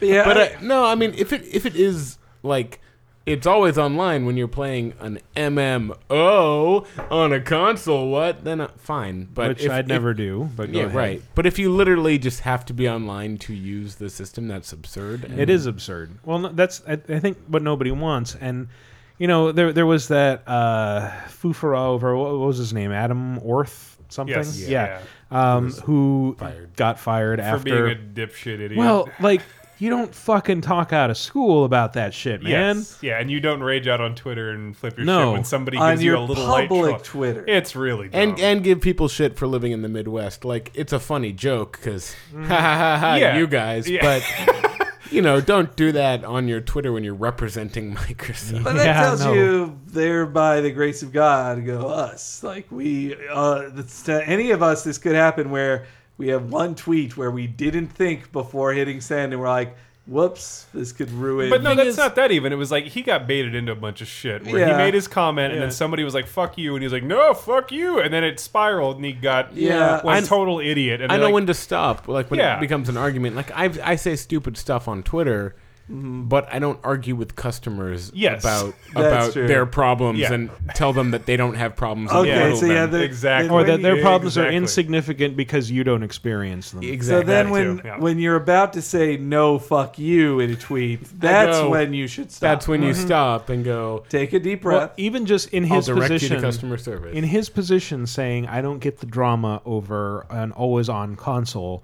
Like, you've already said way too much. You've probably already unwittingly violated a confidentiality agreement, unless it's not always online and you just think that that's something that would be interesting to pursue. And then you're just fired for being an asshole that alienated customers. For attracting all sorts of unwanted attention. Yes. Yeah, it's so weird. It's like, whether it is online or not, why would you say that?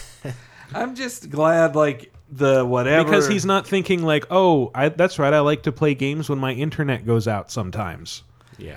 I'm just glad that whatever the Xbox is, like, that it's out in the open now. Like, I've been so tired of when a game gets announced, they're like, it's on the PS4 and other next-gen consoles. Like, let's quit pretending. Microsoft's putting out a system this year. We all know this. But what do they call it then? The next Xbox. Well, then people are going to be like, is that what it's officially called? And you're like, no. Well, that's because Microsoft, like, I think they played chicken as far as they could. They're like, if we're not going to announce this at E3, when do you pre-announce it? And they're like, 2 weeks before E3? Wow, or 3 weeks? Yeah. Like, wow, that is ballsy. I mean, to be fair, like Sony swerved first and, you know. Yeah, Sony started the fight early. Ran into a decent press conference. Well, Sony's they did a good one. They did a I good would one. say that they're both starting remarkably late if those things are shipping this year. Because, I mean, every other console cycle, we knew about these things in detail a year in advance before they went off shelves. I've read several... Well, an E3 in advance, actually. I read several things, total speculation about how Microsoft is not really ready to launch this, but they kind of have to because they've been pressured by Kotaku has said that, well, I think that's because Microsoft saw through success that you don't give your competitor a year. Like, you don't give them a year ahead of you. Yeah. So they Unless it's Nintendo, in which case you don't give a shit. Well, Nintendo was actually just catching up from 6 years. Nintendo gave its competition 6 years. Yes. I think a lot of that stems from what they were saying was that internally there's not a whole lot of stuff that's ready to go from Microsoft directly, which is why they're really pushing that. Then that's the big one. I think it is true that they paid the big money to get Respawn's game as exclusive. Yeah. That Respawn, maybe just a timed exclusive for like 6 months or something. That would explain why it's been so long since we've seen anything about it. Well, you haven't seen anything. Exactly. Like, it's not been announced. They've been working on it for. Well, we know they've been working on something. And also, like, that would also explain EA was not at all at Sony's event. Like, they've actually been remarkably quiet about next gen stuff. Yeah. Interesting point. Respawn has said we're showing something at E3, and you can bet it's at Microsoft's press conference. Though that'll be funny too at Microsoft press conference if they start with the Call of Duty Ghosts, which we know is going to be there. So start with Call of Duty Ghosts, and at the end of the show, they're like, and now the guys who sued the Call of Duty studio and were sued and left on terrible terms. Yep. Oh, that'd be interesting. Actually, what if EA comes out with an announcement? We are also no longer producing PlayStation games. We are an exclusive Xbox partner. That would be pretty funny. That won't happen. Yeah, you're right. Well, I like it though. You're aiming big, Michael. I am. I like it. These days, it's news when there's ever a third-party exclusive. The third-party exclusive is dead. Nothing. Yeah. They don't exist anymore. Ain't no reason for that. But I bet Destiny will not be there because it was on the stage of PS4. Activision wants this to be the Call of Duty show, not the Destiny show. But isn't Ghost coming out for 360? And it is. Yeah. Well, that's something that I'm not liking in general. Is that how many next-gen exclusives are there going to be? Everything's cross-console. Yeah. And I don't think it's going to be like when things were cross-console with PS3, and PS2, there was a marked difference. PS3, well, actually, that's a bad one. But Xbox to Xbox 360, the 360 version of King Kong and Gun, Tony Hawk looked a million times better. But I have a feeling that's not going to be the case this time. It'll probably look better. I think it's going to be a negligible difference between the two. There's also that other thing too. I think it'll be noticeable, and then I think it'll be a small difference at first. It'll be like playing Witcher 2 on 360 versus playing it on PC, or same with Metro or PCs whatever. are already the same. They are specs next-gen as consoles. PS4. Yeah. But like when you look at Watch Dogs, like the fidelity there is a lot more than you would see on a 360. You just have to look at the details. And like, that's what look we're at going to the find trash out is blowing around and stuff you just couldn't simulate. on Again with the trash blowing around. Finally, trash. Yeah. We got trash. We got water, grass, and hair. Oh, graphics. Unless what we're really blowing around. Blowing around. It's fucking Absolutely. amazing. But okay, I was speaking in a general sense. There's more fidelity. Like you can walk into, unlike in GTA, you can walk into an interior without loading, and it just kind of. The first next-gen release good. is going to be Rapunzel in a garbage dump. That's the story, and really show off that graphical crowd. I really just want the new Xbox announcement to be just like they just come out and just like pull a giant Kinect sensor out, and that's the thing too, is that and then just Kinect 2 smile. shit You is now very have real. to stand 20 feet away from it. Connect to with every system. Yes. What creeps me out is like I never want that camera always watching me. Like it is, you're buying 1984. Did you see that Sony patent that they did a news with? There was a Sony patent for the Move thing for PS4, the new Move or whatever, and it was basically like patent technology for interactive ads that you use when you're playing a game, and it's like you have to like do it like a hand wave mini game with the hamburger, like, McDonald's, like to skip the ad and stuff. It was Oh my god, atrocious. that is a future I do not want to participate in. Microsoft comes out, says the new Xbox now with Big Brother technology, and everyone cheers. Yeah, you want our games, you're gonna have to make an effort to make the ads go away. Yeah, like you're forced to make the ads interactive, Yeah. where you just have to watch a traditional. And also, you like, can't ignore it. The illustrations Oh are my God. unintentionally hilarious, where it's like put the pickle in the burger, Burger, and yes. it's just like the pickle gets stuck into the burger. Yes. But also the Kinect, like I had heard, Yes, mouse, put the pellet and push the lever and get your pellet. Yep. I had heard that the Kinect is like they were trying to make the tech to see if you have products in the vision of the Kinect. Like you have a Snickers bar, they're like, Snickers, he likes this. Ad, boom. Like, See, that's the one thing I've always fucking wished I could do. I hate some ads so much where I wish I could just be like, can I hold the fucking thing up in front of the camera and let you know, look, I got Geico insurance. You fuckers don't need me anymore. I bought this. Stop Leave me fucking alone. feeding me these ads. You're wasting your money. Tailor this content to me better. I'm How eating happy the is he? Happy as a guy who doesn't have to see a Geico commercial anymore. Fucking only. Can they just implement something where, like, if I hold up a middle finger to the camera, it goes away? No, that's no. Absolutely not. No, then it replays the ad. Yes. Until you like Michael, it. you will love Michael. Wendy's. So do you We think put all kinds of middle fingers in our burgers. Isn't it sad that our Xbox predictions aren't like exciting new games and features? Well, I It's was just just like, about to say. oh Well, man, I think- it's gonna just pay. I think the PS4 reveal kind of blew any enthusiasm we had for next generation consoles, and now it's like we have to work that up again. It's thought it like, was a pretty good reveal. I like no, I'm saying that in a positive way, in that like, okay, we were excited, and wow, now I'm excited for next gen consoles. it was but everything like, I hoped. Now it's like, okay, well, here's another one. Like, I kind of feel like I just saw one. Michael, would you be interested in our spicy beard sandwich? Well, that's the Yes. thing. I mean, Yes, like I would. Microsoft is sitting at, to make a poker analogy, like Sony's already made its bet. Now Microsoft God. has had time to think about it. So Is presumably, GLaDOS in this bet? It's going to be like Hitchhiker's Guide from the Galaxy, where I'm they just have saying- that history document, and they say like, now let us bow our heads in payment. but presumably Microsoft has just used the past couple months to scramble to like have an answer for everything Sony has and something that's going to make us more excited about their console. Well, I wonder if it'll If like. they haven't, if they come out and announce the same thing Will Sony there- did, I will laugh at them. Will there be a Halo 5? Will there be a Forza 5? Will Right? the control pad have a touch pad, because that's apparently a thing now? Yeah. Literally all Microsoft has to do is make it the same as the 360 controller, and I'll like it more than the Yes. PS4. Well, controller. I'm very concerned about backwards compatibility. Too. Like, well, these are the main issues. It feels backwards compatibility and the used game thing, because that used game rumor on the new Xbox seems to be that it'll block used games. Yeah, that it will block used games. That seems to be getting a lot of.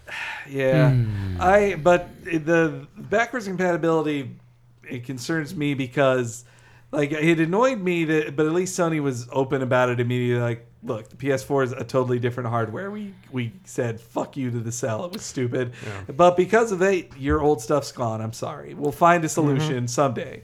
But I bought. Not until after you bought the system. I spent hundreds of dollars, maybe even over Probably $1,000, at least over $1,000. If you're talking about games, thousands. On XBLA. Okay, I spent that much on downloadable games that they didn't tell me I could get to keep them to the next system, but I kind of assumed I could. Yeah. But then again, that's not in the best interest of companies like Namco that want to sell you Pac-Man every time, like a dozen times again. May I reiterate that on the PC, there are no console generations. It just lasts forever. But to be fair, you just Steam spend $300 every couple of years. I for a have new had my graphics computer card. for 4 years now. Haven't bought shit. It's so fucking All great. right. But no, I'm just saying, like, the other thing too there is that Steam is one of the biggest game distributors on earth, and they already have a no use games policy. Once you buy that shit, you can't return it, you can't trade it. Yep. That's there forever, and that's nobody gives a shit. Yep. But when But you it do it also in a console, it's such a huge paradigm shift that everyone shits the bed and rages on gaff. Well, Steam also stays consistent no matter what platform you're on. Exactly. Like I can play I buy something for PC, and if it's also available for Mac, it's available on my Mac. I can go download it right now. This is an interesting point. With both the new systems coming out, which is basically PC architecture, there's no reason Steam shouldn't be on both of those, and you should be able to buy the same Well, things. the reason is that Sony and Microsoft don't want the competition. They don't want to share the money. They want all that money. Because you don't have to license games that go on Steam. I mean, like, Valve does take a cut of sales, but there's no like pre-licensing effort. Like it's not the same way. It's not the console market. Well, and no crazy approval which process. is like and the console market. Well, and- the console market is based on the idea that you have to print a disc and sell it in a retailer, whereas Steam is not, and like they're getting away from that in consoles, but. I don't think consumers will like that because it just completely changes everything. Like, yeah, well, used games. This is a whole but bigger Steam, argument. but Steam like makes it okay that we don't have used games by cutting them by 50, 60, 75% regularly. That seems like that'll happen on consoles now. There's no way I that would can't hope so. happen where they're going to have actual digital downloads that are significantly cheaper than physical retail releases. I think that in general, Over time, at least. Sony seems to be a lot more forward thinking right now than Microsoft. Yeah. Like you hear these things about how Sony's like, we want all these indie people. We're breaking down these walls to let them come in. We're courting them. Yes. We don't want to make $1 million off these guys, but they want the content, so they let them in. And they also have a way more flexible pricing policy. Like if you want to cut the price, do it. Yeah. Well, meanwhile, Microsoft, they plan sales. They tell you how much it costs. Yeah. What's that whereas on term, the is it, PC where you have to have a slot or something? Well, yeah, they have slots. Publishers have slots. That's why people who don't need a publisher, they have to go to It fucks indie Axis games. or Activision or what. Right. Please publish me so I can have your slot so it comes out this month, please. Right. Yeah, it's because and then they can't launch it on Sony because Microsoft also has some rule I'd heard that it's got to be same week or not. You don't go on Sony first. Either same week or don't even show up to Xbox. That's ridiculous. And wow. Yeah, they maybe they've changed that rule. They got to work Maybe on that's that. hearsay. Because when I see people say that PC gaming is so expensive, I'm like, yeah, there's a bit of an initial investment. But when I look at your shelf of console games and think that each one of those was $60, I laugh at you because I spend like $20 on games that I want. Bought Tomb Raider for $25 the other week. Yeah, It's fucking it's awesome. like, even if you're buying it used at GameStop, you're still paying more than I am for everything. Well, and they're the problem, in my opinion, with the used game market. It's not it's not discounted enough, nearly. If you buy a game, you should be able to sell it to whoever you want because you bought it, in my mind. Yeah. But that's fine. Resell it on eBay, get all your money for it. But it's GameStop who takes advantage of the used market and twists it into something way worse. Yeah, that's and, true. Like it turns it into a massive profit center for them, but not for publishers, developers, or the people who trade in games. Like it's actually a massive scam to everybody. It may be unfair to single out GameStop, considering that Best Buy and other outlets have started doing the same thing. But it's just that GameStop is kind of the worst offender. They're the most blaze the profitable. trail. Yeah. They make billions every year. But and even though they're still dying. Well, they're brick and mortar stores. So that's just it's the end for all those things. It's going to be digital. I mean, not this console cycle totally. Physical media will stay alive, but by the end of this one, it's just seriously, it will be over. There will not be physical media because Probably physical media not. seems ridiculous to me already. Yeah. So. It seems ridiculous to Apple too. That's why not only does my Mac Mini not have a drive of any Doesn't kind, need it also doesn't recognize Blu-ray discs. Who cares? Don't need them. Yep. Well, it's weird though because it is one of those, I don't know, progress versus archival. I give a shit because it's like, even if I have something that's still on CD, there's no way for me to access it. And I mean, I understand that it's standard now. Like I have an Air at work, and it's like, I'll never need a fucking CD drive. Like I bought a MacBook Pro a year or two ago for myself. It's like, I need that Ethernet cable port and that CD drive, and I think I can fucking count the times I've used both of those on one hand. So it's like, yep. It seems quaint to have like a CD drive, a disc what? Yeah. We should go crazy though. What's your craziest prediction for the okay, Xbox? no disc on the Xbox. No disc drive. Or also the always online thing will hook into Epic. That Epic is going through a weird transformation that they're not really talking about, but they're half owned by a Chinese monster company, and almost everyone who you identified with Epic as a developer has left. Yep. And so they're transmogrifying into something for this next gen. And I wonder if they're like their first game is going to be for the 360. Like it's an always online bliggity bloop. A bliggity whatever bloop. those things bliggity are. bloop. I can't believe they would publish a bliggity bloop. And maybe also the big shock would be if they reveal Halo 5 and they're like, and it's a launch game. It will not be a launch game. That's a 2014 game. Yeah, that would be a shock. It would be a shock. What will it fucking launch with? Like they need one exclusive. Like it could be shitty, but you think they can put together a Forza for it? They need a big deal. Well, it'll probably. I would assume that whatever Respawn is making will be. If they got that exclusive, then I would hope that would be a launch game. Or oh god, Rare's probably making some garbage. Oh my god, we're gonna have to watch. We're gonna have to watch. We're gonna just have the pain in your heart, right? Just there. watching you work yourself into a lather with this thought that just popped into your You head. just made yourself so mad. Well, because I thought to myself, what are the other companies Microsoft owns? Oh, well, they have Rare. Oh god, Rare. What happened to them? And it is just. Rare became the Kinect studio, and so now they're working on.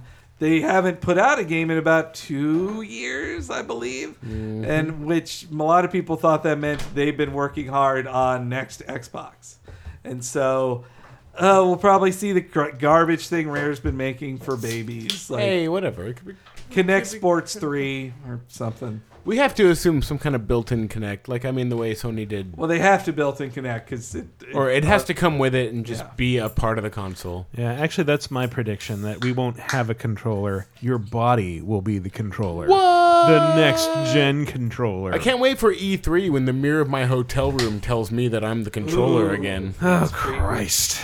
I think they will. Well, they won't say money, but I think it will be $500. But yeah, that seems reasonable just across the board. They'll probably show that same Unreal 4 demo, and we'll all go, boy, particle effects.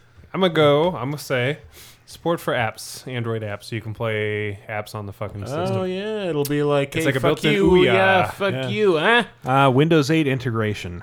It'll run across on Windows RT. Oh, I swear to God, the interface will be Windows 100% 8. correct. Yeah, Windows 8 Absolutely. that's right. That's why people are saying it's Infinity. You turn And they will the 8 say on it. the side, you get Infinity. And they will say it like it's a good idea. Yeah. they will come out and say, That's the best way to phrase it. guess what, guys?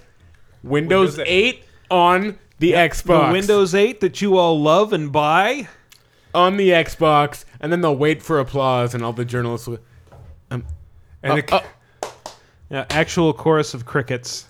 and the controller is a Surface. Whoa, you guys ready? They're still going to do that because honestly, I feel like Microsoft feels like it has to respond to Apple more than it has to respond to Sony.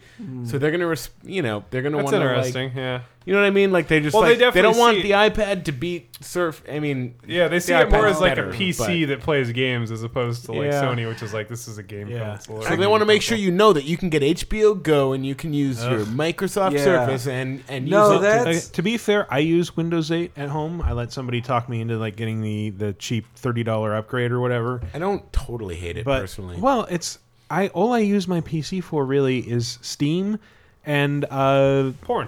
Well, no, video capture, so I can grab screenshots from my 360 when I'm reviewing Steamy stuff. porn screenshots. No, I use my Mac for porn. Okay, nice.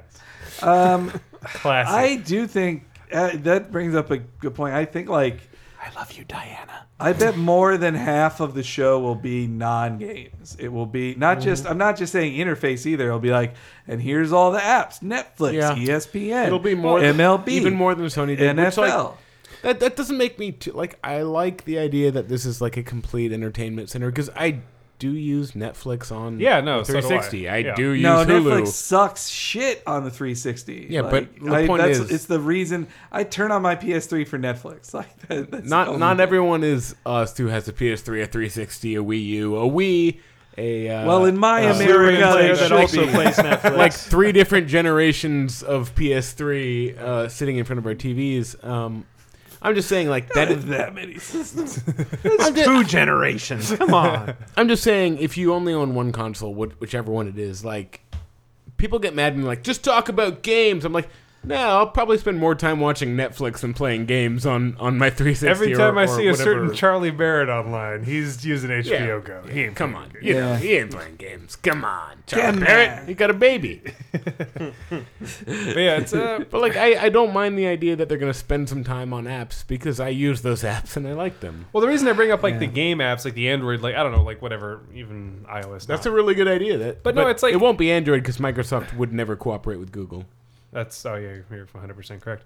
But just the idea too that you have all these free to play games, and the idea that free to play games are pretty much totally verboten on fucking consoles is retarded because those games make so much money on PC, and there's no Dust reason. is the only one, which is hilarious. There's no reason that at kind all. of like snored out this week or last week. All right, you're all wrong. It's whatever we just saw. Yes. After this will have gone live. Or before, actually. Before this will have gone live, so we will be twice as wrong. We're so wrong. I hope Steve Ballmer is there.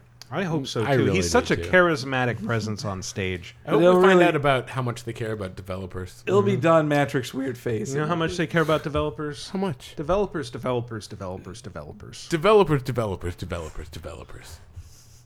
Come on, Mike. I'm sorry. I love this company. Woo! All right, I'm on board. Developers. Continue, All right. Michael. No. We should actually move on to the community segment because I'm sure this has been like more than an hour on this one. 52 minutes. 52? Oh, good. Cool. We're coming in under the wire then. Question of the week.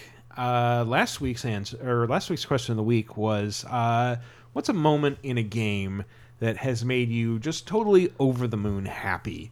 And we actually got quite a few responders this week, quite a few mentioning Rayman, which was interesting. But Ubisoft plans thanks to Anne. Probably.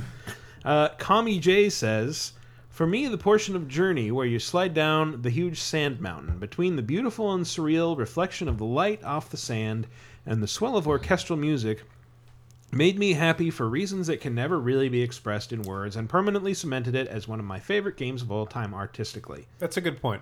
Yes. A good example. I like that. Yeah, though I felt happier in heaven at the end of the game. Somebody else mentioned that, but I didn't cut it because 2 Journey things. Yeah, fuck that game. That You game's scored fine. it the right thing, Michael, with that 8. That was the right score for that game. It is plagued with hyperbole. But Yeah. it is a nice little game. I know. It's one of those... Revelatory.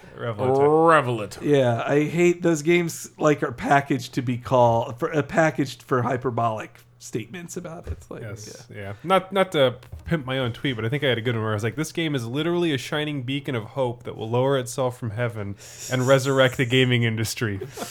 But then I feel bad for bullying him because I'm like, oh, a small company tried to do something beautiful, and they did. Why? They did. How dare they? Why did they? Why did they No. sell out and work for Activision? They did do something beautiful. They gave us a chance to shit all over this person's happiest moment. No, it's not. It's not at all their fault that the hyperbole came out of it. Yeah, they made something great. Yeah, they did. Where's Last I haven't Guardian? played it, by the way, so It's You 90. should. It's 90 minutes. It is man. literally an hour and a half to beat. You will, but that's not what Yeah. it's about, man. It's not what it's about, That's man. kind of why I gave it an It's 8. about the connection with your fellow player, Smoke Dog 420. Which is great when their name shows I up love at the that. end. It's all right. Smoke Dog. Breckenridge's Scourge says, I have to give 2 instances, a multiplayer and a single player. Multiplayer was back in the day when I was playing Star Fox 64 split screen with my friends. They all picked R-Wings while I foolishly chose the Landmaster because tanks. I ended up wiping the never floor a with good them, idea. much to their chagrin. I, having never won a multiplayer game against these particular friends, was ecstatic. But then we played Diddy Kong Racing, and I got my shit wrecked. Single player was the end of Portal 2 when, spoiler alert, I shot Wheatley into motherfucking space. Fortunately, no one had spoiled the end for me. Well, now you spoiled the end for everyone else, so fuck you. Dick. Over 2 years. So when that final part started and the roof exploded, I was frantically shooting portals around the room when I looked through the roof and saw the moon. Thinking to myself, this'll never work, I shot the portal and mind fucking blown! That did blow up, yeah. I think I literally danced for joy. That did blow my mind. That was but a great moment, I yeah. caught it as through the game. Like, they have a couple one-off things to say. The white stuff is moon dust. Like, they got it from the moon. So they hint. They give it hints. I can't believe it's been 2 years since that Cough was your right last. into the mic, Tyler. That was your last Games Radar review on staff. It was, And, actually. man, Oh, wow. over I remember 2 years ago. Valve sent a courier with a Xbox 360 copy that got to me Saturday morning, and the review embargo was that Monday. Sweet. And, Fun time. Lizzie Cuevas came over and stayed up all night Saturday night with me playing co-op. Aw. So that I could do that after I spent all day Saturday beating the single player. Jesus Christ. And I spent all day Sunday re-beating the single player because I was not only reviewing it but writing a guide. So I had to capture everything I How did. dare we do that to you? That's awesome. So that was a fun weekend. My very last weekend, grueling Games Radar weekend before I went to PC Gamer, where I now have fraps and interns. I would say that's the closest a white man can ever get to sweatshop labor. Is that? Yeah. Playing a video game. I tweeted today because I was doing this. I was at work mining asteroids in Eve while setting up a program to mine bitcoins, and I tweeted, "Do you want to know what privilege is?" Man. Henry, do you want to read those 6? Those 6. Okay. Those 6 says, I couldn't record it because I don't have any PS3 capture equipment, but from Metal Slug Anthology, when playing Metal Slug 3, I think stage 2 or 3, when you become a zombie, they're a hidden path you can take by blasting of the door of a frozen coal mine, which, when followed all the way, leads to a dead end and a frozen mammoth. When you free the mammoth, you can ride him back, killing tons of enemies on the way back. But this isn't all of it. You could feed him batteries to get it to shoot lightning out of its nostril, so I guess, capital S, so I guess the I, under lowercase I, guess the moment would be me riding a mammoth equipped what appears to be Vulcan cannons and shooting lightning while my friend rides on the back spewing zombie blood vomit, giving me cover fire. I have no idea if any of that's true or not. I know you can turn to a zombie, and I know you can get I that know you mammoth. can. Okay, so you can get the mammoth. Okay. It's not just something. That's a funny story. Mike, Thanks. you want to read Soren 7550? Soren 7550. Thank you, Mike. One instance that I can recall is during my first playthrough of Mass Effect, when you need Anderson to unlock the Normandy systems so that you could go on to save the galaxy. I chose to have him break into Udina's office to do this, and as you see Anderson make his way to Udina, I yelled at my TV, "Punch him in the face!" And to my surprise, Anderson proceeded to punch Udina in the face, causing me to exclaim, "Mein Gott, he punched him in the face! The TV actually listened to me!" Wow. All right. It is nice, though, when you get Some to see beautifully someone dry humor. I like that. You very rarely do get to see someone actually punch in the face, though, and most games want you to feel that, but very few are the games that give you that luxury. I do like those rare moments when you feel something should happen in a movie or a TV show, but you're like, that's not going to happen, and then it does. Like, it makes you feel so smart for understanding tropes. Exactly. I'm a genius. You don't think she's going to have that baby in the elevator, do you? Oh, my goodness. The elevator broke down. Tyler, do you want to read FlipDoc? All right. Is that an app? Huh? FlipDoc. It sounds like it should be. It probably is. The very end of Assassin's Creed 3. I love the previous titles, but I despised 3. Mm-hmm. I'm reading this dramatically. The unlikable protagonist, boring story, and so many goddamn Desmond sections. Ugh! The only fun thing that kept me playing was the naval warfare. I was over the fucking moon when the game ended. It's a bit harsh. What is this, Portal 2? Objectively, it wasn't a terrible game. But subjectively, I think it was garbage. Trash. And on a less cynical note, Rayman Origins. The stupidly embarrassing grin I had on my face while playing that game is something I haven't felt since I was a kid. I guess that's what it does. Remind me of childhood hardcore platformers. Because that game was hard as dicks. Dicks are pretty hard. Sweet nostalgia. That makes it. Why were you talking about Assassin's Creed 3 and then Rayman Origins was your answer? I feel like you should have self-edited. I'm really confused. I'm very probably Ubisoft employee. I liked it because it was an Ubisoft slam and then an Ubisoft praise. So it's balanced. I hated Assassin's Creed 3, but boy, Rayman Origins. And now Ubisoft's back to neutral territory in that guy's mind. Dr. Blanca says, I actually had a recent moment that fits this question. After working 6 to 11 in the morning on a Saturday, I went to the nearest EB Games to wait for my mom, sister, and brother. I decided to look around in the EB Games. Wow, you're dropping a lot of EB Games names here. Yeah, you guys ever go to ebgames.com? Hey, check out EB Games at your local mall. EB Games? EB Games? And their Electronics Boutique. Their mascot, Elbow. Elbow Games? Uh-huh. I decided to look around in the EB Games while waiting and played Rayman Legends. The demo level was Castle Rock, where you run to the song Black Betty. That's the best. That is I the love best. that stage. I went from being incredibly tired and a little mad to cracking a giant grin on my face. The enemies in the background popping up to match the melody was just too much to stay mad at. And here's one tailored for you, Henry. Crepe Crisis. Crepe Crisis. Let's see here. Boo. All right. If the fight with the third Colossus in Shadow of the Colossus was my whoa moment for that game, then the battle with the Bossaron, the giant tortoise with the geyser battlefield, has probably the happiest moment in the game. There was just something so jaw-dropping about the scene and the scale of the fight that got me to feel the feels. All of them. All the feels. Also, and I finally got a double eagle in Hot Shots Golf World International Invitational, which was the final trophy I needed, a platinum. That was super happy times. That is an achievement, too. Double eagle. You don't just get a double eagle. I thought you were making a joke that trophy was an achievement. No, I'm a poet and I didn't know it. To hurt. Slow Octopus says, one of my ultra happy gaming memories isn't from one game exactly, but kind of a whole day of them. Back in 2011, I got to play some Red Dead Redemption with Michael and some Team Fortress 2 and Left 4 Dead 2 with Tyler during the Games Radar 24-hour marathon. Wow. Memories. His happiest memory is us. That's so sad. So pandering. Such pandering. So pandering. And yet it worked.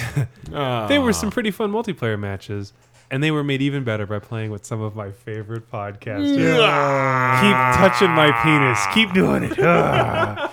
Then, immediately after I watched a live stream of all the GR staff saying goodbye, I left for what I thought was a birthday dinner for my mom. Turns out my girlfriend had planned a big surprise party for my my 30th birthday. I hung out with all my friends and got nice and drunk late into the evening. Among my birthday gifts were Portal 2 and a ton of PSN gift cards that I used to buy. Mass Effect 2 with all its DLC, every last piece. Why are you reading it like a ghost? It was one of my favorite days in recent memory, and I always associate it with the GR Marathon and 2 of my favorite games in my collection. Well, you just warmed Scrooge's heart. Thank you, Slow Octopus. That's a very nice. So wait, did you ever celebrate your mom's birthday? Who gives a shit about his mom? He's so And is his sucking our birthday dicks right now on the talking same about day games. as his mom's birthday? Is that Mom's, right? Yeah. Fuck them. Man, you guys are so negative. This That guy was spent such- literally 2 paragraphs telling you how great you were. You're like, fuck this guy. You guys are cocks. That was such a weird turn in the story. No, I was saying moms, right? Fuck them. Well, It yeah. was such a weird turn in the story. It was such a weird turn in the story of like, well, it was my mom's birthday, but it was also my birthday. Like, that's almost dream logic. Like, but then it was my birthday party instead of my mom's. And, It turns out he's David Lynch. David Lynch is a big GR fan. All right. Michael, do you have a specific one you want to... No, just read any. You can even Okay. scroll down because I don't This is think from we're gonna get to Flory000 or Florio. My, quote, happy moment, I don't know why that's quoted and capitalized, is from Majora's Mask. When I was a kid, I was pretty terrible at that game, and I couldn't get past the first part where you're stuck as a Deku and you have 3 in-game days to do a bunch of stuff to turn back into Link. When I finally, because it's in caps, got past that part and was able to play a Link, I was ecstatic. I guess sometimes my happiest moments are when I get past a very difficult, or relatively difficult considering my age, part of a game. I didn't read that before I read it. But yeah, I guess getting past a difficult part is nice. I was 18 when I played. Holy Majora's shit. Mask. Yeah. Wow. I was tiny baby. Well, you were 16. If you were 1984, you were 16 in 2000 when Majora's Mask Tiny came out. baby. Yeah. Tiny baby driving car to I was school. 22. Goo goo gaga. Wow. Where me class? How I pump gas in car. I was born in 1985. Majora's Mask. I don't know. I guess, like, is there any hard part of a game you got past that made you feel good? I'm having a hard time I remembering. felt euphoric happiness when I finally beat the Super Meat Boy. High five, Henry. Yeah, Same. I felt it too. Because, well, High five, Tyler. And then I gave it a 90. Well, because on PC Gamer. you got a box quote and I didn't, and we gave it the same damn score. Because I'm better. Yeah, well, you were PC Gamer. That's right. But that you beat. That I felt so awesome when I finally beat. Got the missile to hit the switch and drop Dr. Fetus, and I was like, yeah, super awesome. No, that was half of the level. No. Yeah, that other and then half you had to is do rough. the Metroid explosion chase. But when you finally beat that, I was like, yes, I am the greatest. And then you're like, oh, I have all the dark levels to beat. Yeah. now. And then you give And up this and you're game's like, I'm barely the greatest, done. fuck it. And then you delete it from your Steam library and just don't go back. I got through Dark World 2. Then when I got to Dark World 3, I was like, I can't. I gotta stop. Done. I'm going to read 2 more short ones. Zeb364 says, the opening of the Scott Pilgrim game, yes, when Anamanaguchi's Scott Pilgrim anthem kicks in for the first time, accompanied with the pixel sprites of the comic characters. It put me in such a state of bliss, I put down the controller and just masturbated. Experienced it. Yeah. We used Anamanaguchi as Experience. podcast opening before they were cool. So whatever. That's true. So Way whatever. before anybody knew who they were, and people That's were right. like, "What is that song?" It's like We're it's like, Helix Nebula. whatever. You shit fuck. Their new Wow, album. you guys are such douche lord hipsters. It's awesome. I am wearing fucking Converse, man. Their new album, Endless Fantasy, out now. You should go That's get it. true. You should. It's amazing. I got it through their Kickstarter, which you can also support. So you bought it before it was cool, Henry. I did. I just want everyone to know that now that they're cool, we totally knew them before they were cool. We Yeah. talked to them and stuff, sort of. We did. They recognized Ba- the name Talk Radar, and they're like, "Oh, you're the Talk Radar guys. Oh, that's cool." Yeah, back when we could get in touch with them, not anymore. Yeah, back when they were accessible. Now they're too cool for us. Yeah, they were always too cool for us. Let's Oh, not sure. That's kid that's ourselves. true. And they put on a great live show. If they're in your area, they put out you an amazing need live to go show. see Yes, them. yes. And I'm not a fucking. I've seen them 3 Even times. if you don't like chiptunes, No, so exactly. go see I- Anamanaguchi. Yes, 100%. Dango Mushi says, happiest moment in a game, slamming down the first big hill in Crazy Taxi and catching so much air. I need to read this like the Crazy Taxi announcer. Catching so much air that you fly right over several trolleys. Right out of the gate, this game hit me with so much freedom and excitement. And of course, that for Offspring. It was a roller coaster of emoticons.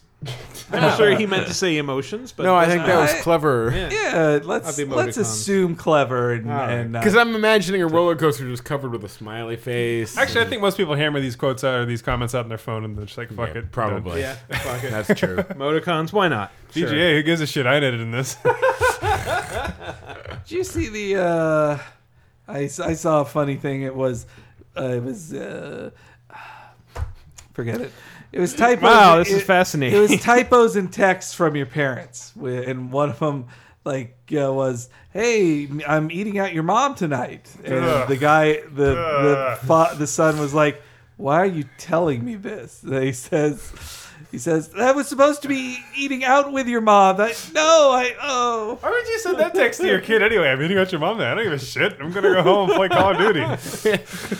Maybe don't wait up. I won't be home. Yeah. To be fair, my family sends me texts about like mundane stuff they're doing that I'm like, do you think I'm supposed to respond to this? Like I'm playing Far Cry. I don't know. My parents aren't really into texts. We're still all over the phone. Yeah, same. Thank goodness. I think my favorite autocorrect joke phone thing was somebody saying like, "Oh, I was over at your apartment earlier and I raped your fish." Like what? Like, oh, I'm sorry, I meant your dog. Damn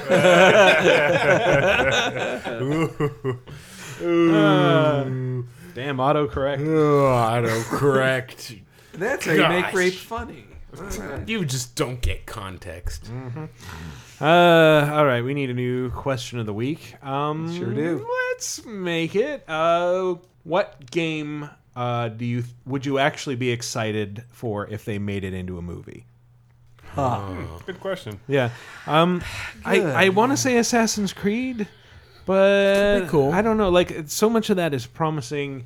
The thing is, like, I don't think the Fassbender's future fine. stuff You got would Fassbender. You got Ubisoft exercising draconian creative control. Mm-hmm. I think if it works, it could be brilliant. I'm just not sure that it'll work because I'm not 100% sure at this point that it's even possible to make a good video game movie unless it's called Wreck-It Ralph. Yeah, that's a good point. Yeah, geez, what I want, I think it would work better as like a short film kind of thing, but like I really like the universe of the Bit Trip Runner character. Like I think it'd be fun. It'd be just a neat little silent 5-minute short that they could put before things. And I also think like the way their animation they make it anyway, like they could do it in engine. I think and it would look pretty good. I'd say LA Noire because they already made a movie and it was called LA Confidential. That's true. So that's it. Except this movie stars TV show actors and not movie stars. That's true. Yeah, when you think about it that way, it's even weirder. And it's better. Actually, what was it? Shoot 'em Up is another one where it's like, this is how you make a video game movie, that's a good and point. nobody has made this. Yeah. Nobody does this. It's always just like, well, how can we make the shittiest sci-fi channel B-movie imaginable? And then we make that. And the two Crank movies, too, are very Oh, video yeah. gamey, That's where it's another like, one. Yeah, Where it's like, yeah, this... Those are two GTA movies. Yeah, right there. yeah. Those are great. Yeah, my instinct is to go to a game like LA Noire that's already just story heavy and just like, okay, take the story, adapt it. What's harder is taking gameplay and adapting that to a film. That's It's like, actually impossible. It is impossible because it's like people are like, oh, well, what if BioShock was a movie? What if BioShock Infinite was? It's like, well, most of that game is walking around eating shit out of trash cans and shooting people and in then the murdering face. people. Uh-huh. So Murdering hundreds of people. That game's already called, or that game's already a movie. It's called Hobo with a Shotgun. Yeah, but if you took the story, yeah, I'm sure you could turn it into something, but it would not be anything like playing the game. It would be very different. That was in the Prince of Persia movie. I thought it would be good when like Prince of Persia movie was surprisingly decent. I will say, maybe That's For- charitable. for a video game movie. But fine. Okay, but for a video game movie, yes, it's That's definitely like saying, top tier. This piece of garbage was pretty good. For This a piece of shit." garbage was on top of the garbage can, and if I were homeless, I would eat this piece of garbage first. But he only spends about 3 minutes of the movie like free running, which like free running is the hot thing. Well, it was the hot thing to do in films at that time. Yeah. Well, it's easy to get people to do parkour with film. Yeah. Also, was another wonderful turn for Ben Kingsley and his full-on Ken Bingsley phase. Yes, which is for people who don't listen to Laser Time, that is the name that I've assigned Ben Kingsley and all his shitty roles. Ken Bingsley. He should just credit himself as Ken Bingsley, so we know it's a bad movie up front. That Thunderbirds, Blood Rain, all that shit. Well, apparently, like Cleaver, Gabe Newell announced he was hanging out with Abrams working on a Portal or Half-Life movie, which both seem like bad ideas. Like, I don't see what you could get at, what you could squeeze out of those for a movie. Abrams is the busiest man in Hollywood. And why is he even a good guy to make those movies? Like, I mean, I don't even trust him with Star Trek, even though I know I'll kind of enjoy it. He would get those movies made. Like, they would get produced because his name's attached. But yeah. All right, so that's our question of the week. What game do you think would make a great movie that hasn't been done yet? Are you actually still excited for game movies? Q*bert. Q*bert. Well, Q*bert got a Saturday morning cartoon show as part of Saturday Supercade. Yes. Who would know anything about that in this group of friends? Anyway, so if you want to answer the question of the week, go to VidjagameApocalypse.com and find the article for this week's show, comment under it, or you can go to lasertime.com/forums, go into Lasertime Show Discussion, find the thread for this question of the week, and let us know there. And we may read your answer on the air. Who knows? Anything could happen. It's an infinite universe. Spoilers. There's Spoilers. always a lighthouse. Yep. There's always a lighthouse in there's this some podcast. There's some alternate universe where we read your question. So even if we don't, just remember that. Spoilerverse. There's another universe where you read our questions. Another universe. Parallel universe question reads you. It's Soviet universe. All right. So that's our show. Who's got stuff to plug? You Henry? first, me. All right. Yes, fine. You. Hey, I work at GamesRadar.com. Go there for stuff. I write things on there. One thing I'm proud of one thing I'm very proud of I wrote this week was right after Scribblenauts DC got announced, Scribblenauts Unmasked, whatever that's what it's called. I wrote a story of like 20 or 15 things we want to try in Scribblenauts DC immediately.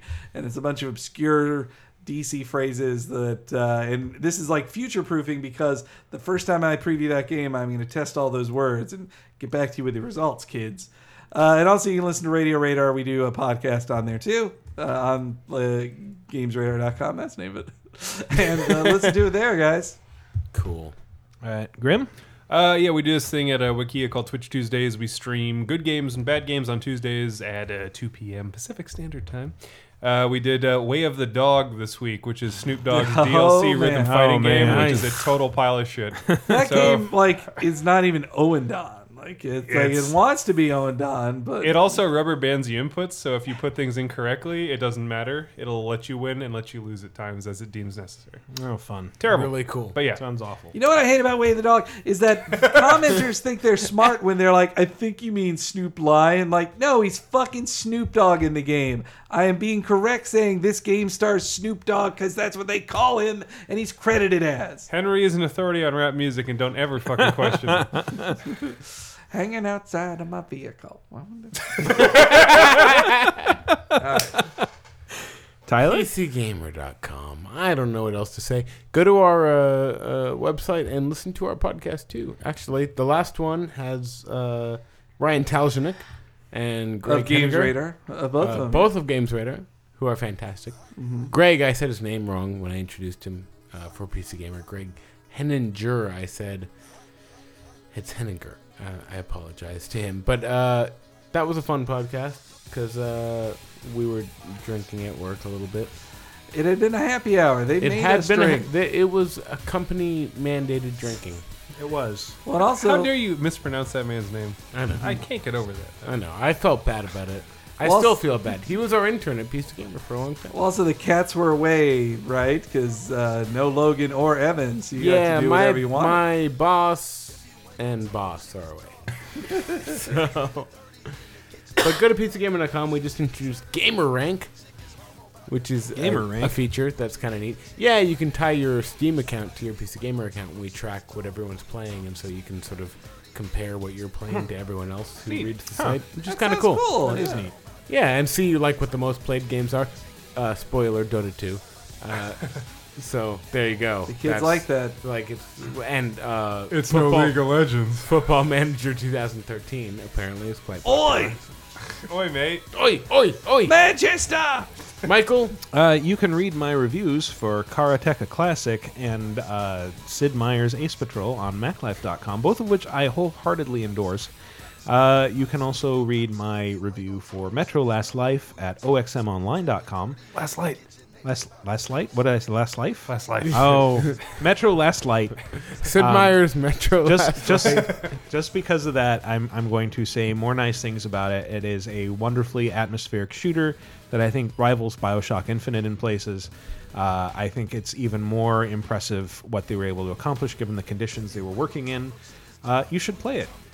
Play it on PC because it's cheaper. I second Michael's opinion. It's very good so far. Yeah. It's pretty fantastic. And if you didn't like Metro 2033 much, you will probably like this better.